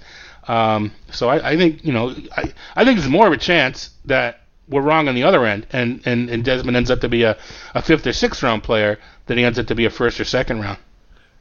Well, you mentioned Mookie Betts. He's number 3 overall in the BaseballHQ.com valuation rankings, and he was number 3 among your peers. But for you, number 8. It's still a nice high ranking, but why not more love for the Mookster? I kind of alluded to it before, and there's a couple of reasons. Part of it, at the end of the day, it came down to, I just went down the list and said, would I take this guy over Mookie? Yeah, I guess I would. By the numbers, my latest list, he's 5th. And this list, he was like 8th that I based it off of. So, the difference between 3rd and 8th was like $1.50 as far as dollar value goes. But then I do a second scrub where I inject my own sort of, where would I take him? And I just, between hitting first and just, to me, if you're going to jump a guy up, who are we going to knock out? And there was just no one ahead of him that I have ahead of him that I would other people are obviously going to disagree. There's only 4 or 5 names, but there's no one that I have listed ahead of him that I would take Mookie over. Again, eighth is not. I'm not disrespecting Mookie Betts by having him number 8 overall, especially when Kershaw's in there, and the injury, if he gets any worse, he would not be in my top 5. So you move him up to number 7, Mookie Betts. But I was just, the guys I have ahead of him, I think I could just, part of it's team construction, not that I couldn't build a team around Mookie, but I don't know. I see him every day too, so I know it's real. But there's just, I feel a little more comfortable with 4 or 5 guys ahead of him. Well, you see Jackie Bradley Jr. every day as well. You were way lower on him than your peers in this exercise. They put him around number 75. You're at 155. Clearly, you're not convinced by Jackie Bradley's fairly solid first half. Why not? Yeah, there's 2 things here. First I need to explain too is, in the pieces, actually, I think I just got the note that it's posted. So it's, if you subscribe to RotoWire, it's up there now. I did a piece of, and I think, what did I call it? I reserve the right to change my mind. And I went back and I, partially just talking with guys like Derek and some users, I kind of reevaluated some players, and Bradley was one. Now, I'm still lower on Bradley than the group, but I did bump him up 30 or 40 spots. And with Bradley, the contact is much better, and the power, the home run for a fly ball, all that stuff is stable. So it's not like we're not seeing a spike in power. We're seeing a spike in playing time. I think and he's hitting the ball hard. I just think we're going to see some give back in batting average. And part of the reason I bumped him up was he's been hitting higher in the order and deserves more plate appearances than when I gave him when I did this original list. And, hitting high in the order does two things. It gets you more chances, and it also gets you into a part of the order where there's just more chances to knock in runs and score, especially in actually the Red Sox lineup. The back end of it's not as good as it was, but maybe when injuries come back and now that Brock Holt's back, maybe it gets lengthened a little bit more. But even so, and a lot of what I do too is, I mentioned NFBC, I kind of what is Bradley to me? And to me, he's still a second or third outfielder on an NFBC team. To me, he's still not my first outfielder. So I kind of took the numbered ranks and the objective ranks, and where do I normally take? Where do people take a second or third outfielder, and kind of pushed into that area. I don't know. I just can't make him. I think he said he was like 55 or something. I can't make him a fourth round pick. I'm willing to be wrong, and if someone picks Bradley in the fourth round and beats my team, I'll buy him a beer. But I still have to wait a few more rounds before I go to JBJ. Perhaps the most interesting guy on the list when I was looking at it was Bryce Harper. The group puts him at around 11. You had him slightly lower at number 16. Again, these are not horrible places for a player to be, but Bryce Harper was everybody's consensus number 1 or number 2 pick this year. And so I'm curious, what's your take on Bryce Harper for the balance of this year? And then even more critically, where's he going to fit next year when people are starting to have this discussion? There's two guys, and Stanton to the other, and you could put the word Stanton in there and ask the same question, as far as I'm concerned. Because talk about recency bias. If I'm making out the list and I flip on the TV and one of them goes long, and he's suddenly number 5 for me, and then I go to the notes and read that he's hurt his ankle and he's back down to 20th for me. So talk about being swayed by what happened the previous game. Both of those guys are like that. You just kind of have to go in blind, and what would I do? Would I really trust Bryce Harper if I'm drafting a team for the second half with so many other more reliable players? Would I really take Bryce Harper number 2, 3, 4, 5 overall? And with Harper, I kind of didn't even look at the numbers because we just don't know. And I said, at what point am I comfortable taking him? And it kind of just came down to where the reliability, where his upside was more important to me than the safety and reliability of whoever I was comparing him against. I can't really speak for the other guys, but that's what it was. I don't know that we can give him another 81 games worth of at bats, or 80 or 79 at this point, whatever it might be. I think you still have to hedge a little bit, but and then I think the other factor too is, as we've shown, at least this year, are they going to pitch to him? And he was if it's an OBP league, he's number 2 or 3 for me. But in this might even be more important than anything else. Teams have shown they're just not going to pitch to him, so that hurts his fantasy value. And finally, you were way more enthusiastic about Starling Marte of the Pirates than your peers were. They placed him on their list somewhere between 21 and 33. You have him as the number 5 player, which is a pretty complimentary placing for Starling Marte. I'm sure well out of the ordinary realm of where most other experts have him. Why are you so enthusiastic about Starling Marte? Which is weird, because I've been sort of, everybody else has been more enthusiastic than I about Marte, and it has to do with steals, and it has to do with steals being down, and it has to do with, if I take Starling Marte in the first round, pay $32 for him, can I then build a team around Starling Marte to compete? And I think I can. He contributes enough in the other categories. He contributes, he's not a huge power hitter. Mookie should hit more homers, but he contributes enough power and enough runs in RBI, and that I'll take the steals, because he's one of the few runners that's stealing at a really high pace, and it's a high success rate, and Pittsburgh in general is stealing, letting their guys steal. So, I think you have to look at that too in the team context. With steals down, does the guy play on a team that should run? And I think he will. And that's what it is. It's as much numbers, it's as much game theory, and can I build a winning? In the second round I get a power hitter, so now I've got my power speed combo with a ton of counting stats with Marte. Now, pushing comes to shove, of course, in a real league or a real draft, I have a better idea of the market. And do I need to take Starling Marte fifth? Could I wait and take him in the second round? That's sort of the game I play. I've always wanted to take 15 guys, lock them in a room in October, give them the Bill James handbook and a computer that only gets Fangraphs, and let them out in March and have a draft. And that's all they get. Maybe give them a pizza once in a while. And, they've got no influence as far as what other people are thinking. They don't read anybody's stuff. They don't hear any drafts. All they got is statistics and a computer, and let's draft. And, obviously that's not going to happen. But, it's an advantage. I know how people think about Marte. I know if I can take him in the first or second. But blind, if I had no idea, I'd take him fifth.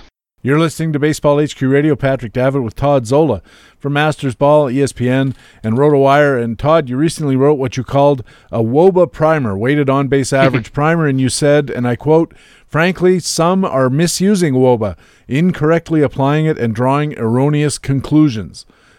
What does that mean? It happens with all numbers. People hear a stat and they assume that it's smart to use it, and they just start to use it. It was that way with BABIP and a few other things.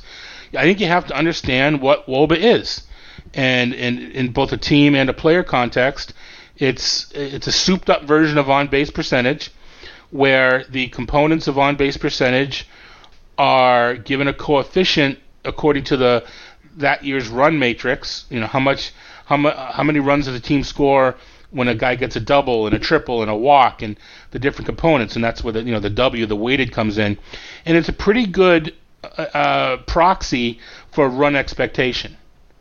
So it's not, if you're looking for a one size fits all statistic, and the idea being to sort of be a proxy for how many runs a players can produce. Well, there are runs created stats as well, but it's a rate stat that comes pretty close, and DFS community primarily has adopted it as sort of their quick down and dirty stat to judge a good hitter or a good pitcher to use that night based on a team's WOBA against it.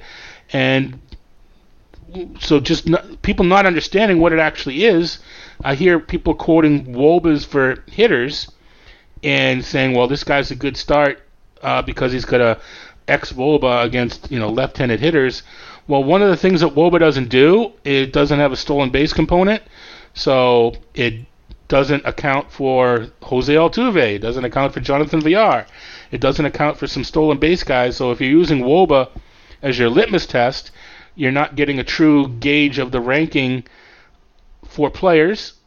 It's not part corrected, so neither is batting average and everything else, and no one seems to care. But we're not setting a DFS lineup, putting our money down and trying to win either. So a 320 WOBA in San Diego or San Francisco is a lot more impressive than a 320 WOBA in Cincinnati or Coors. And people just look at them, 320 is 320, 350 is 350. So I think that's a mistake as well. And a little more esoteric, a little more subtle, is its potential. It's a rate stat. So a 350 WOBA hitting third is going to produce more runs than a 350 WOBA hitting seventh or eighth. They're not the same because you're in a meatier part of the order, and you're going to have, the double's supposed to produce this many runs. Well, you're going to produce more if you're hitting third than if you're hitting seventh. And, a 350 WOBA for the St. Louis Cardinals is going to produce more runs than a 350 WOBA for the Atlanta Braves. Just because of the supporting cast, you're not going to have as many runners on or guys to knock you in with these doubles and triples and singles. So I think you sort of need to, it's a good metric, but it's not the be-all, end-all. You sort of need to consider where it comes from and some of the other side factors about it. And it's a piece of the puzzle. If you know how to use it, it's a great piece of the puzzle. But, I think people hear it, sounds cool to say, and it becomes their go-to without really understanding what it is. You also mentioned in the article there's an element of luck that WOBA doesn't cover. We all know to factor in BABIP as a luck measure, as a luck check, but we don't do that with WOBA. And I think what people believe is it's one of these fancy new metrics, so it must eliminate luck, but it really doesn't. Right. Now, I mean, we know that OBP has less luck than batting average, just because the walks are a bigger factor. Well, no, they're a factor. So, and I think they mitigate some of the luck aspect of batting average and balls in play, because it takes away, it increases the denominator with adding walks in there. And I don't know that, luck and walks, I don't think you can, you can't necessarily predict them exactly, but it does mitigate it. And it does mitigate the fact that you're weighting some of these other numbers. It takes away, but it doesn't completely remove it.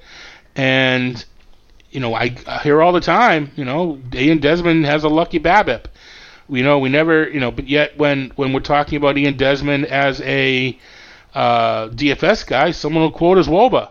Well, that same lucky BABIP is the same, fed into that same WOBA. But how come we don't, say that maybe he's not as good of a DFS guy? I keep using Ian Desmond. It could be anybody that's the same, David Ortiz, everybody that's the same ilk.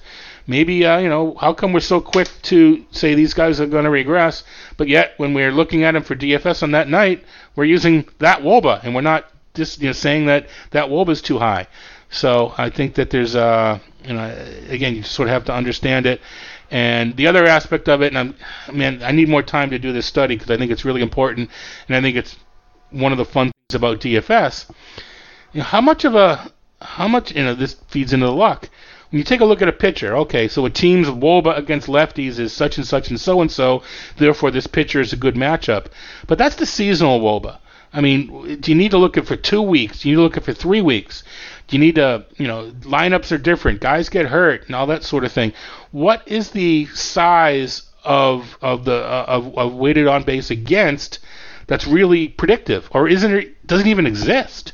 So, but yet, I do the same thing. When I write up my articles, such and such team has a 270 WOBA against lefties, therefore start this pitcher.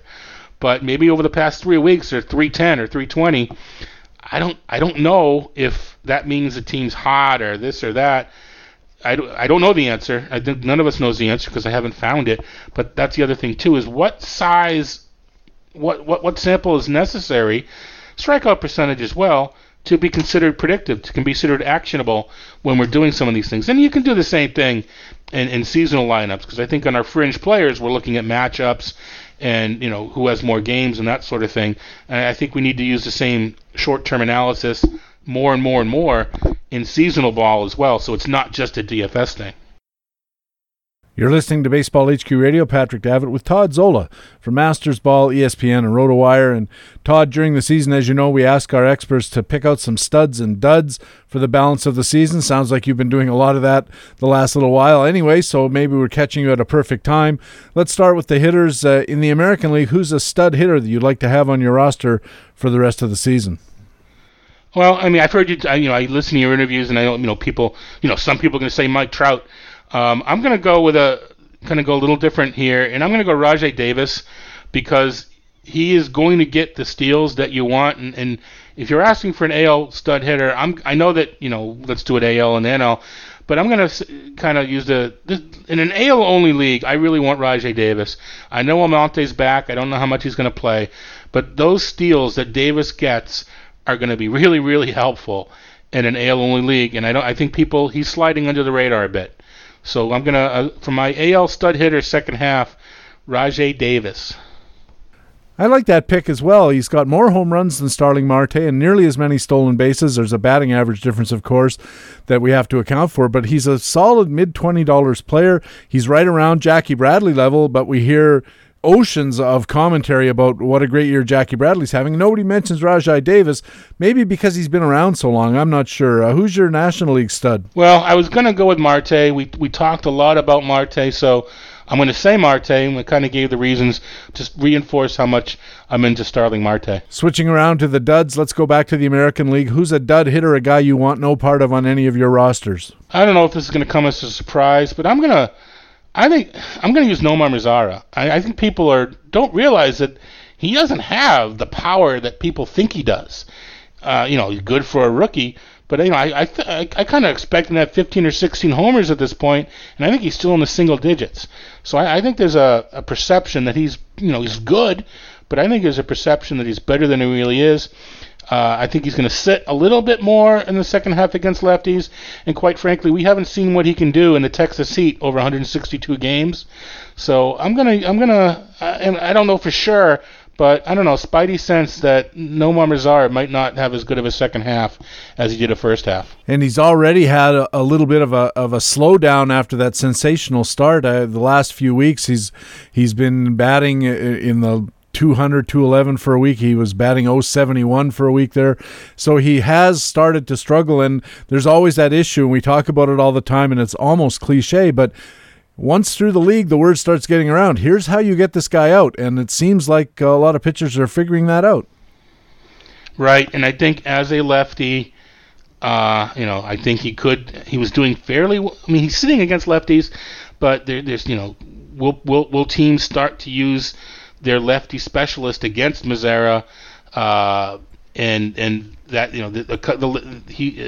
Texas had a couple of other lefties. If I'm Texas, if I'm another team, I want my lefty in against Mazara. I don't want him in against Fielder anymore. I don't want him in against Moreland. I want him in against Mazara. So I think he may be seeing more loogies as well. In the National League, who's a dud hitter for you? This was tough because I don't want it to be true. And a lot of it is more just, again, the goofy spidey sense than anything else. It just does not look like Andrew McCutchen's year. And I've said that before. It may have even been to you last time we talked. I don't recall. He's just sort of been my go-to guy. And then he'll go out and get a 2 for 4 night. And by the time I look again, it just does not look like Kutch's year, which is one reason, as we talked about before, Pittsburgh isn't doing as well. So I don't know. He's going to be interesting next year where he goes as well, because he's already starting to fall out of favor because he's not running. So now, if he's not also hitting for power, McCutchen's just another guy at this point. Andrew McCutchen has been a disappointment. He's batting .241. His on-base percentage is just a little over 300. The 12 home runs look okay, I guess, but only 2 stolen bases, Todd. I think you're on to something here. Let's move over to the mound.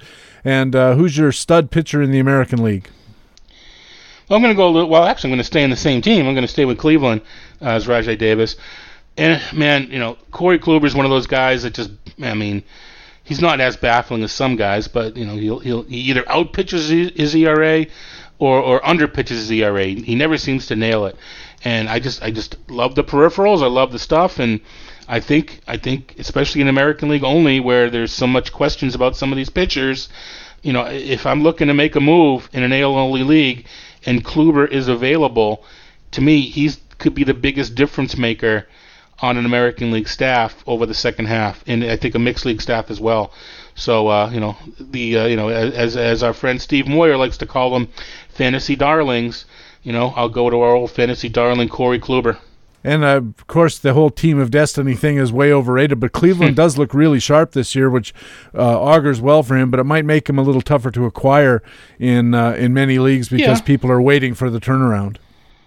No, absolutely. That's true. It may be easier in a mixed league, absolutely. But he costs a good amount of money. So if it's a keeper league and someone paid a lot of money for Kluber and they're not competing, he might be available in a keeper league. And like I said, he is the kind of guy that if I'm in a go for it mode, I'll give up a young American League pitcher, giving up part of my future to get the rest of the year for Corey Kluber.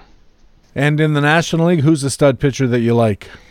This is, kind of going the other direction, saying a guy that I think is going to emerge. I don't know for sure, obviously, but I really, really like what Drew Pomeranz has done. We all like to see that one skill away.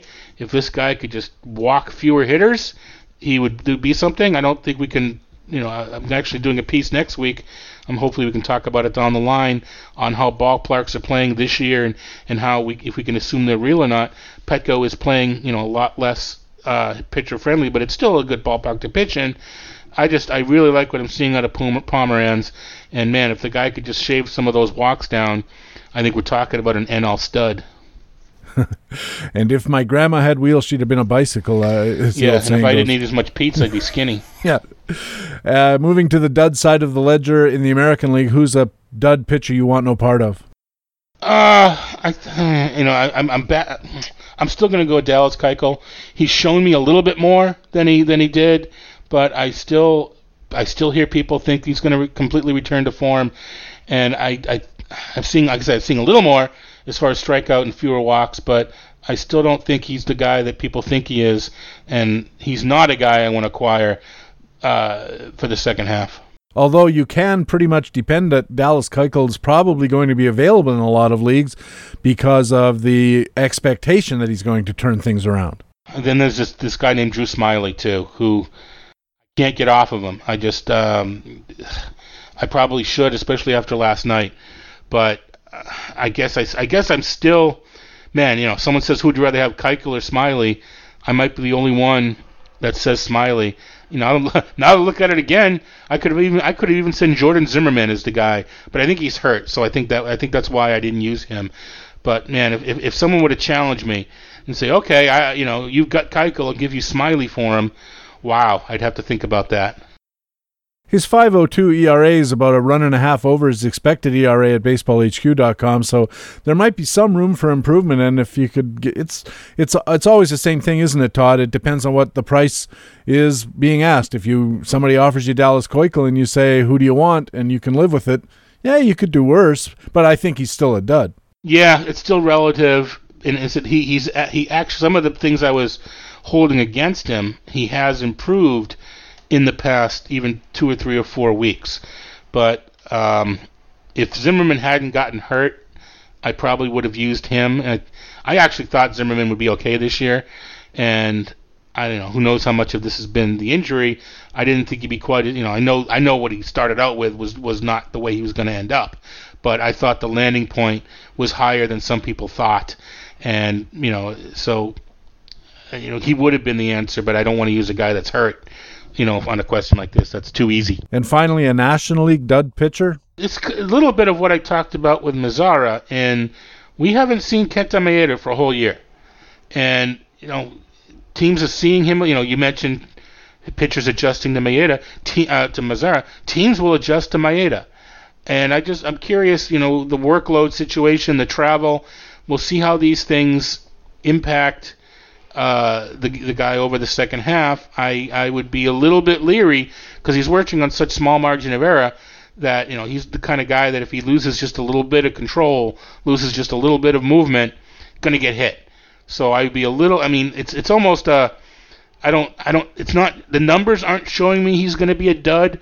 It's just if I had him, I'd be worried that we're going to see some drop down in performance over the second half, and I think that might make him a target for next year because he will have gone through a whole season, knows how to deal with it more, and his season log numbers will be, if this narrative is correct, be brought down by his second half, and I think may not happen again next year.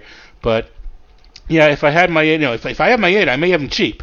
So if I'm on a keeper team, I'm not afraid to give up Kenta Maeda to get a better pitcher to help me down the road. I'm not as concerned about giving up the keeper value on Maeda if I'm trying to win my NL-only league. Todd Zola's studs, Rajai Davis of Cleveland, Starling Marte of Pittsburgh, Corey Kluber of Cleveland, and Drew Pomeranz of San Diego. Todd's duds are Nomar Mazara of Texas, Andrew McCutchen of Pittsburgh. There's your headline. Dallas Keuchel of Houston, and Kenta Maeda of the Dodgers. Todd, as always, this has been a real treat. Tell our listeners where they can keep up with Todd Zola. Well, let me say too that Patrick, you're always my podcast stud. So there's no denying that. Masters Ball is as you mentioned, is the mothership. Can be found on RotoWire. And I do some free work for ESPN. So if you're curious about pitching and hitting matchups, can be found on ESPN as well, and on Twitter at Todd Zola. I don't hit every single question, but if somebody hashtags the podcast, I will answer your question. If you let us know that you heard this podcast, I'll answer your question. Great. And your Twitter feed, which is a really tremendous Twitter feed, at Todd Zola?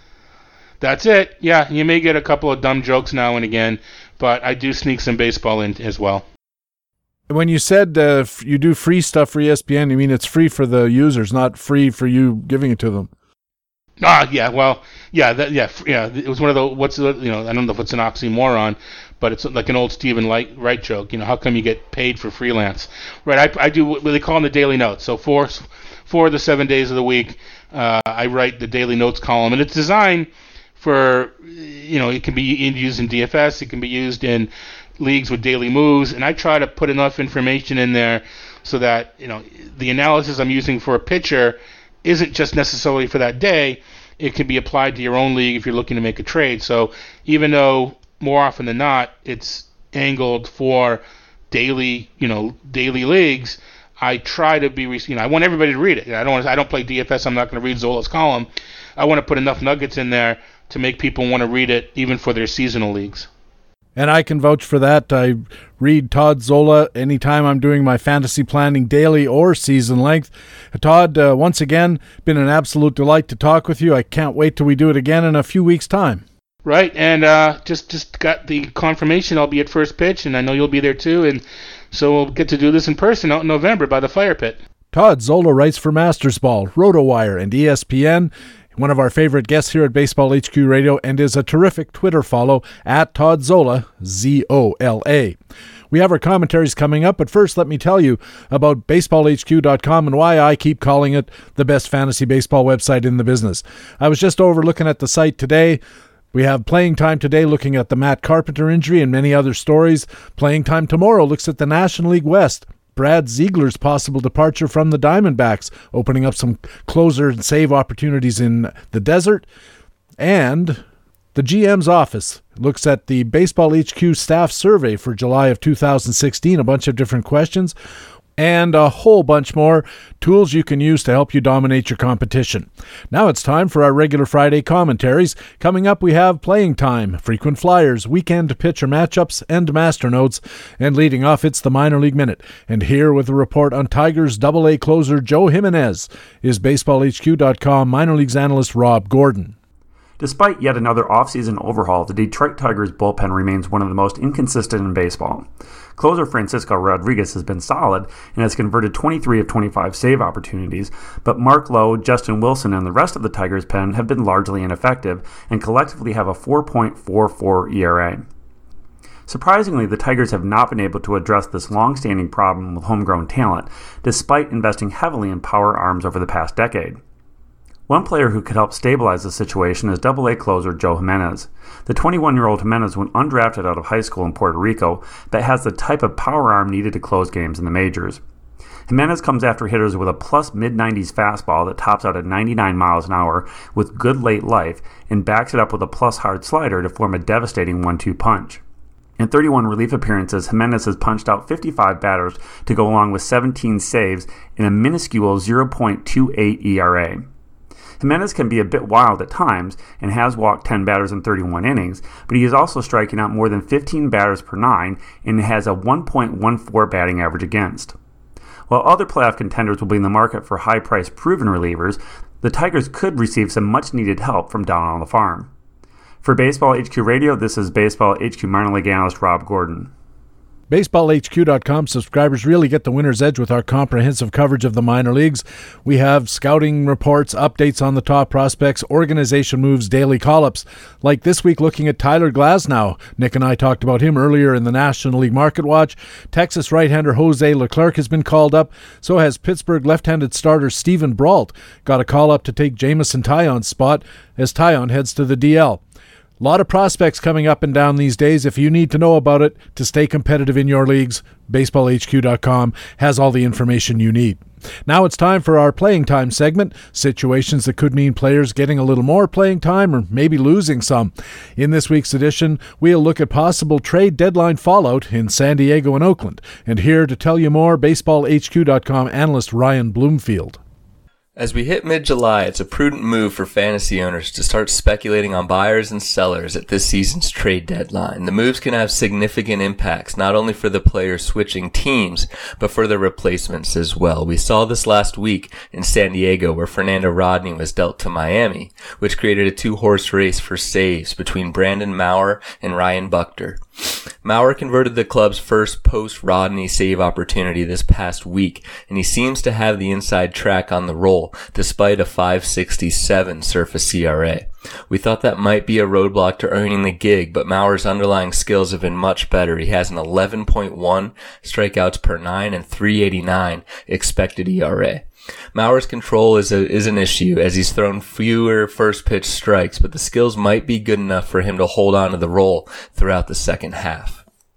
Buckner, on the other hand, has been excellent all season in his first MLB season with a .268 ERA and 54 strikeouts in just 37 innings of work. Like Maurer, Buckner also has some control issues, and while his 55% fly ball rate hasn't burned him yet, it's something to monitor going forward. For now, expect Maurer to get the lion's share of opportunities, but Buckner's worth a speculation should Maurer struggle. Over to the American League, we head to Oakland, where the club appears to be entering selling mode as well this July. Rich Hill is almost sure to be dealt, and rumors are swirling that Sonny Gray, Ryan Madsen, or perhaps Sean Doolittle could be next if he can pass a physical. Jock Thompson wrote up Oakland's bullpen prospects in a Playing Time Tomorrow column this week on BaseballHQ.com, where he landed on Ryan Dull as an emerging closer option should Oakland be active in the trade market. Dull has a .206 ERA with an excellent 46 strikeouts in 44 innings, and though he's benefited from some good fortune, his 136 base performance value, or BPV, is very much closer worthy, as Dull's able to miss bats and frequently get ahead in the count. With only John Axford and his .524 ERA in the way, Ryan Dull looks to be a profitable bullpen speculation entering the second half.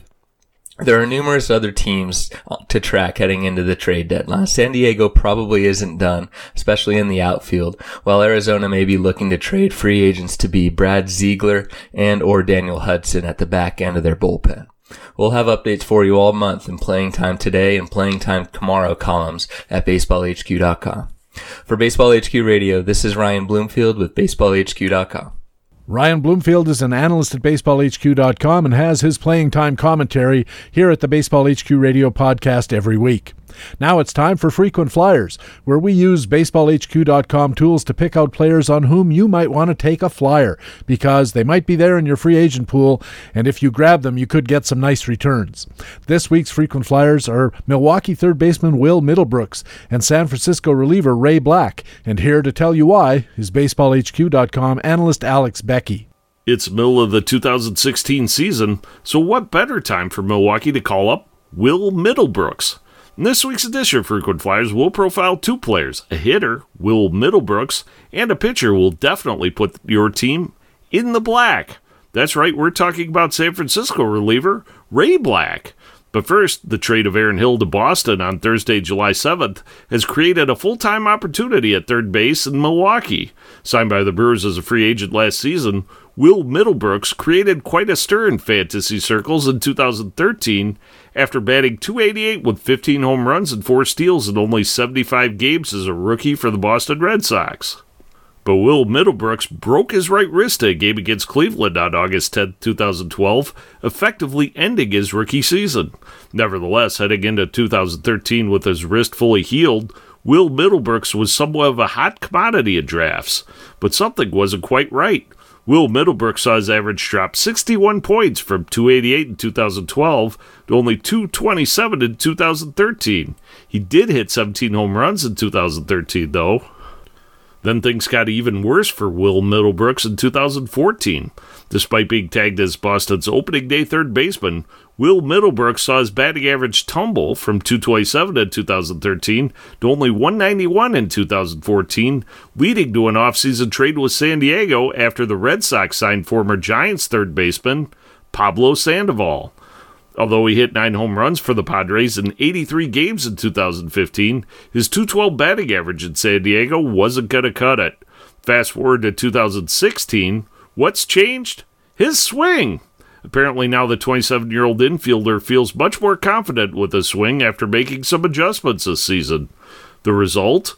Will Middlebrooks is now batting .282 with 10 home runs, including 3 grand slams. a new Colorado Springs Sky Sox single-season record, plus 5 steals in 2016.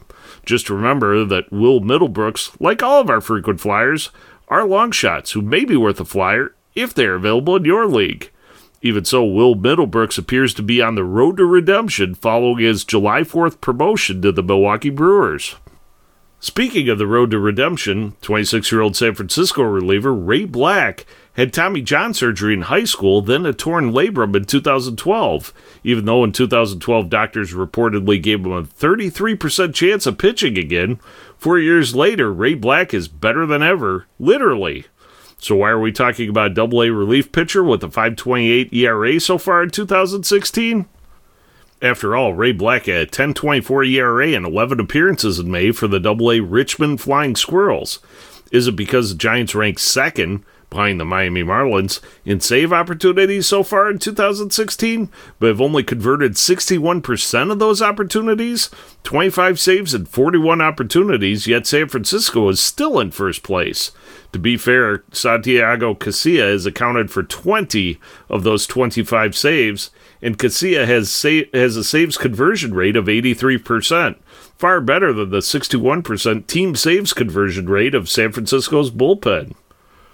So, once again, if Giants closer Santiago Casilla has been solid and the Giants are in first place, why are we talking about Ray Black, a AA pitcher with a 1-4 record and a 5.28 ERA in 2016?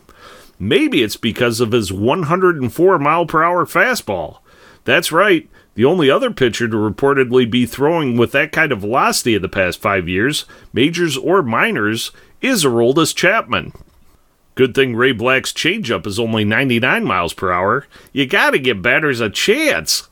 Sure, Ray Black had an ERA over 10 in May, but since then he's only allowed 1 earned run in 12 appearances in June and July for a .9 ERA since his May implosion. Ray Black's dominance rate for 2016 is a whopping 15.5 strikeouts per 9, effectively doubling our 7 strikeouts per 9 benchmark for elite pitchers. Yet, despite his exceptional strikeout rate, Ray Black has struggled with his command. Ray Black's 1.79 strikeouts to walks ratio is well below our 2.5 or better benchmark, indicating that he still has some work to do. But your work is effectively done if you consider adding Will Middlebrooks and Ray Black, our frequent flyers for this week. For Baseball HQ Radio, I'm Alex Becky of BaseballHQ.com. Alex Becky is an analyst at BaseballHQ.com and has a frequent flyers comment here on Baseball HQ Radio every week. Now it's our weekend pitcher matchups report.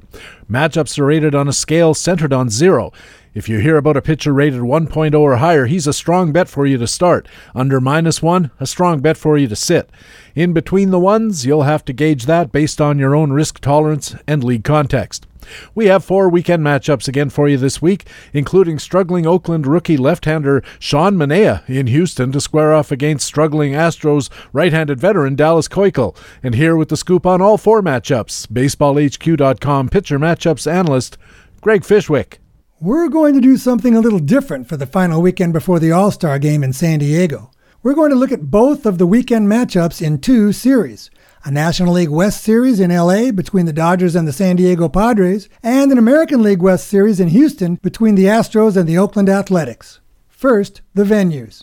Houston's Minute Maid Park tips a bit to the hitter-friendly side of the scale, increasing left-handed batters' home runs by 22% and right-handed batters' home runs by 12% while playing neutral for run production.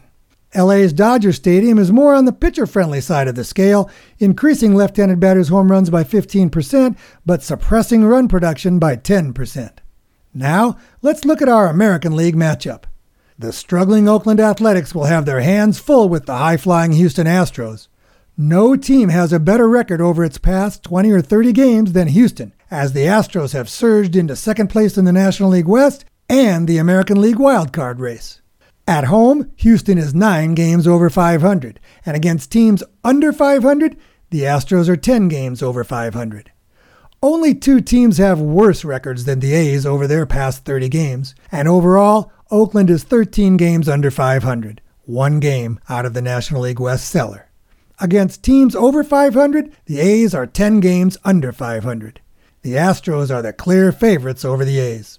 On Saturday, it'll be right-handers Kendall Graveman and Lance McCullers opposing one another.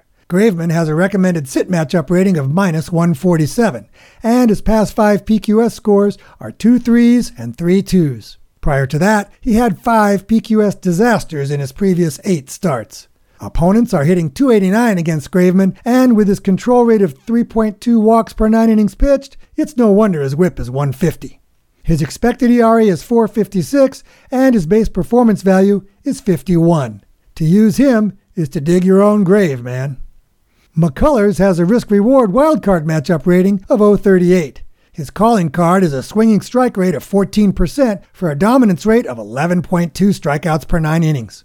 Unfortunately, McCullers also sports a control rate of 5.1 walks per 9 innings, supported by a first-pitch strike rate of only 57%. So his whip of 157 is mostly his own doing.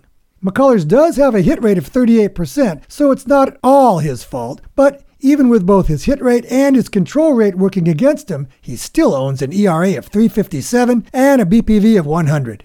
Given the weaknesses of both the opposing team and the opposing pitcher, McCullers is a go this weekend.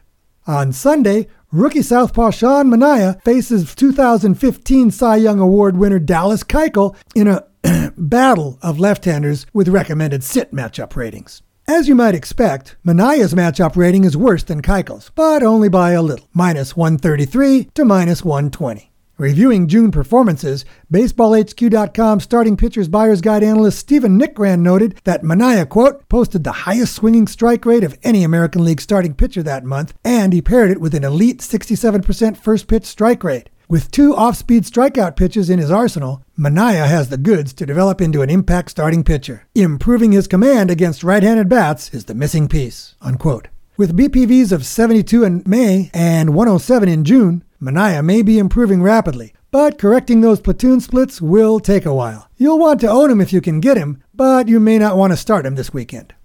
And oh, how the mighty have fallen. Fantasy owners expecting an elite ace have been painfully disappointed in Keuchel, who has an ERA of 5.02 and a whip of 140.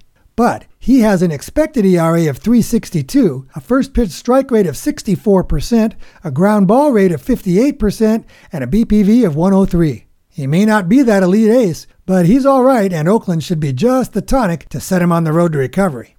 In the National League matchup, things also look good for the home team, known here as the Los Angeles Dodgers of Los Angeles. They may not be able to catch the Giants, but at least they lead the National League wildcard race. Overall, San Diego is 11 games under 500. On the road, it's 6 games under 500. Against teams over 500, it's 14 games under 500.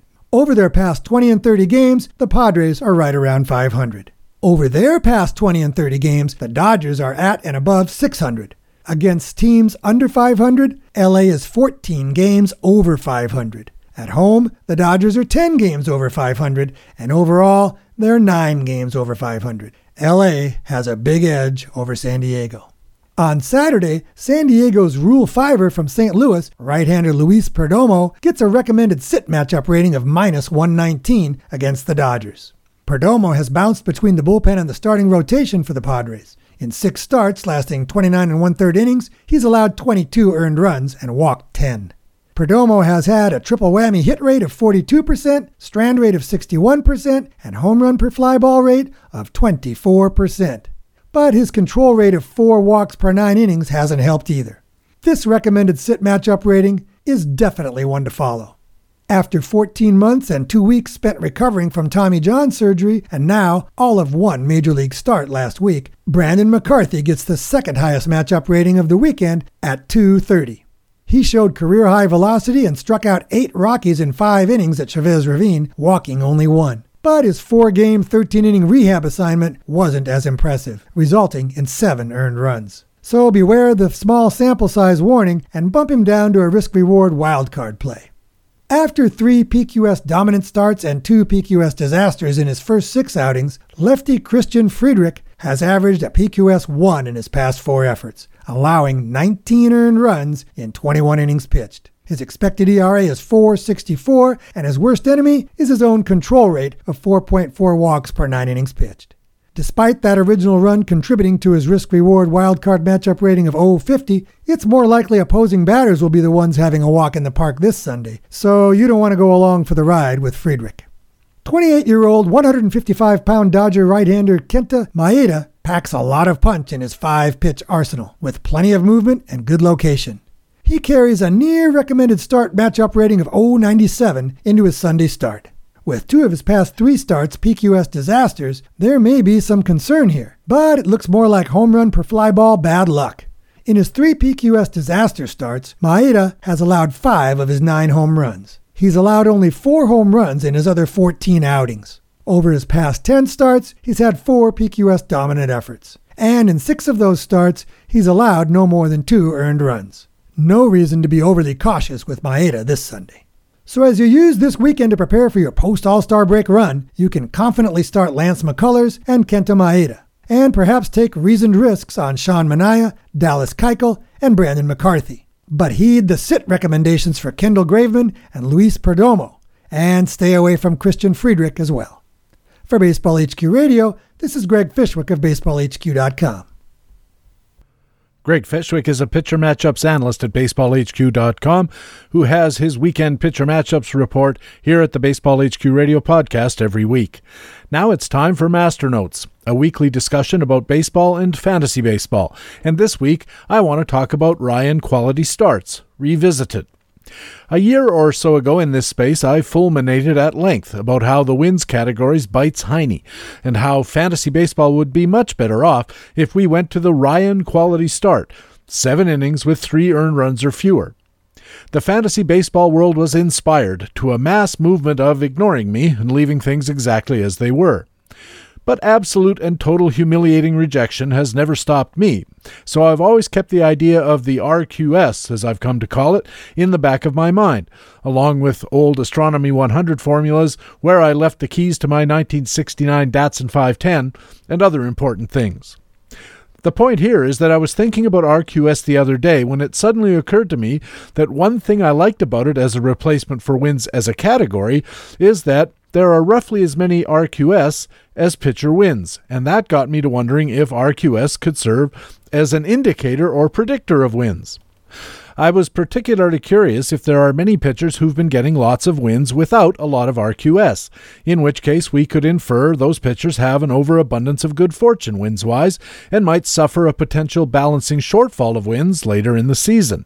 On the other hand, we might find pitchers with lots of RQS without getting their share of wins, and we might reasonably expect those pitchers to have their luck come around and have them collect some extra wins later in the season. The first thing I did was collect all the 2016 pitcher start data from BaseballHQ.com's PQS charts. You can download the entire season for each league as an Excel readable file, and that's just what I did. 2,460 pitcher starts in 2016 through Sunday. I first looked at some big picture questions. Not what is the meaning of life type questions, just basic numbers about quality starts, Ryan quality starts, and wins. Here's the basic skinny. About 48% of all starts are quality starts, but only 22% of all starts are Ryan quality starts, remembering that RQS are also QS. 55% of all quality starts resulted in wins, 64% of all RQS resulted in wins, so a slightly higher percentage, in fact, the same win percentage as PQS dominant starts rated 4 or 5 on the 5-point scale.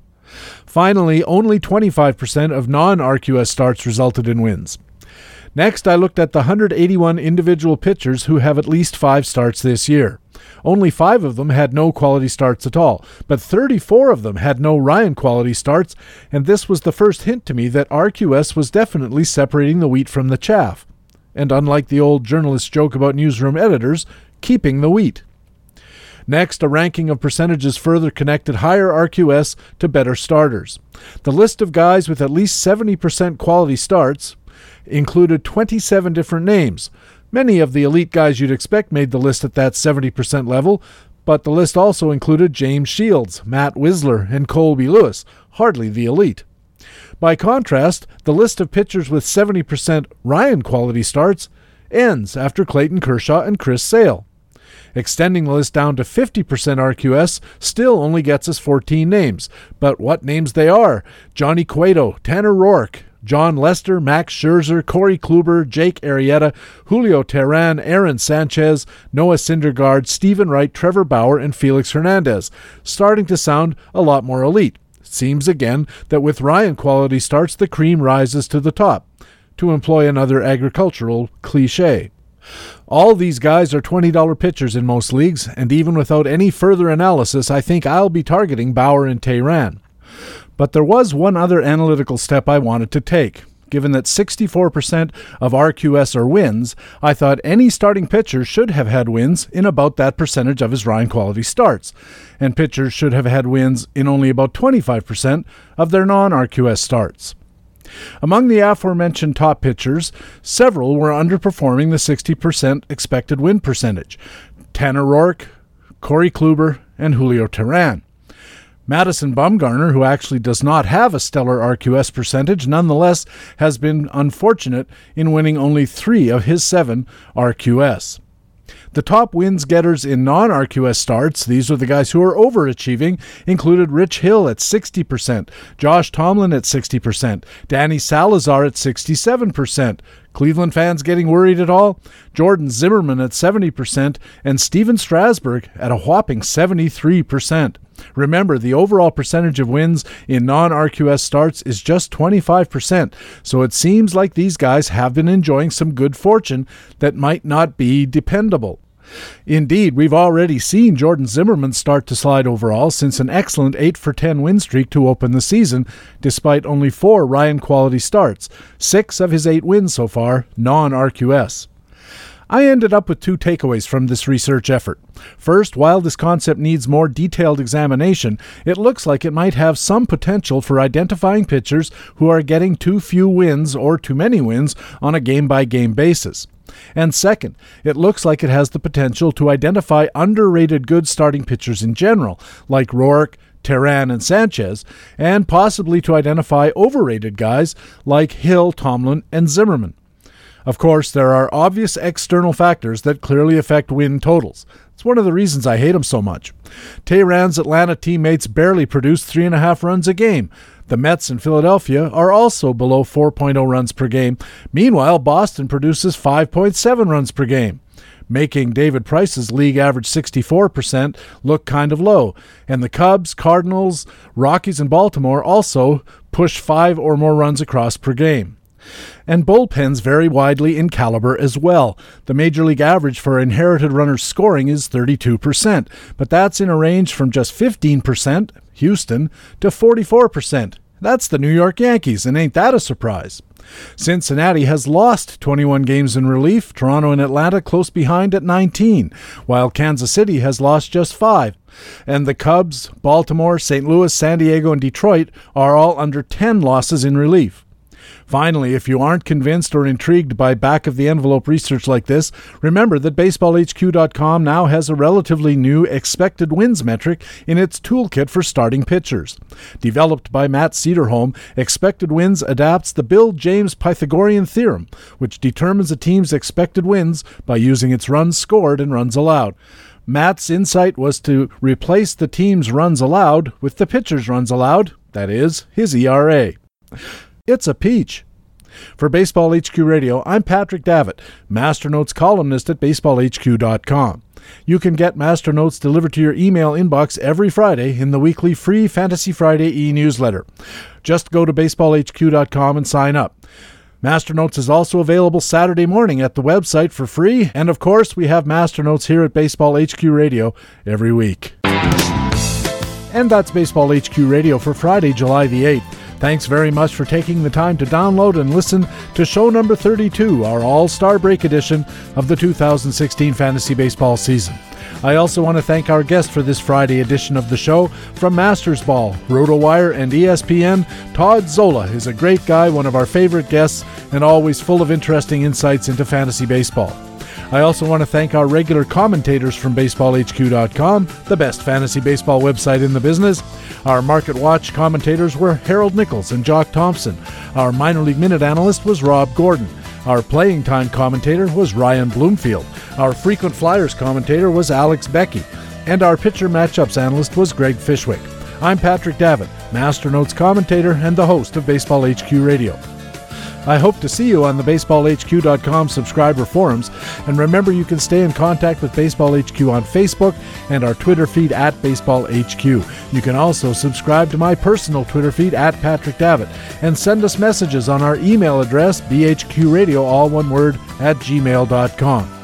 More importantly, please tell your friends about Baseball HQ Radio. Take a second to go to iTunes and add to our 4.8 star rating, because it really does help us keep the podcast going. Thanks again for listening.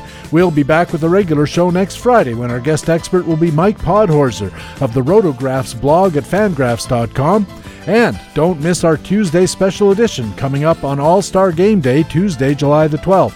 We'll have some Baseball HQ commentators plus Todd Zola and me, and we'll be discussing our picks for the most valuable pitcher and hitter in fantasy baseball in the first half, some sleeper picks for the second half, a bust or two for both halves, and some interesting conversation. That's this Tuesday, All-Star Game Day, July the 12th, in a special edition of the podcast with fantasy baseball intelligence for winners. It is Baseball HQ Radio. So long.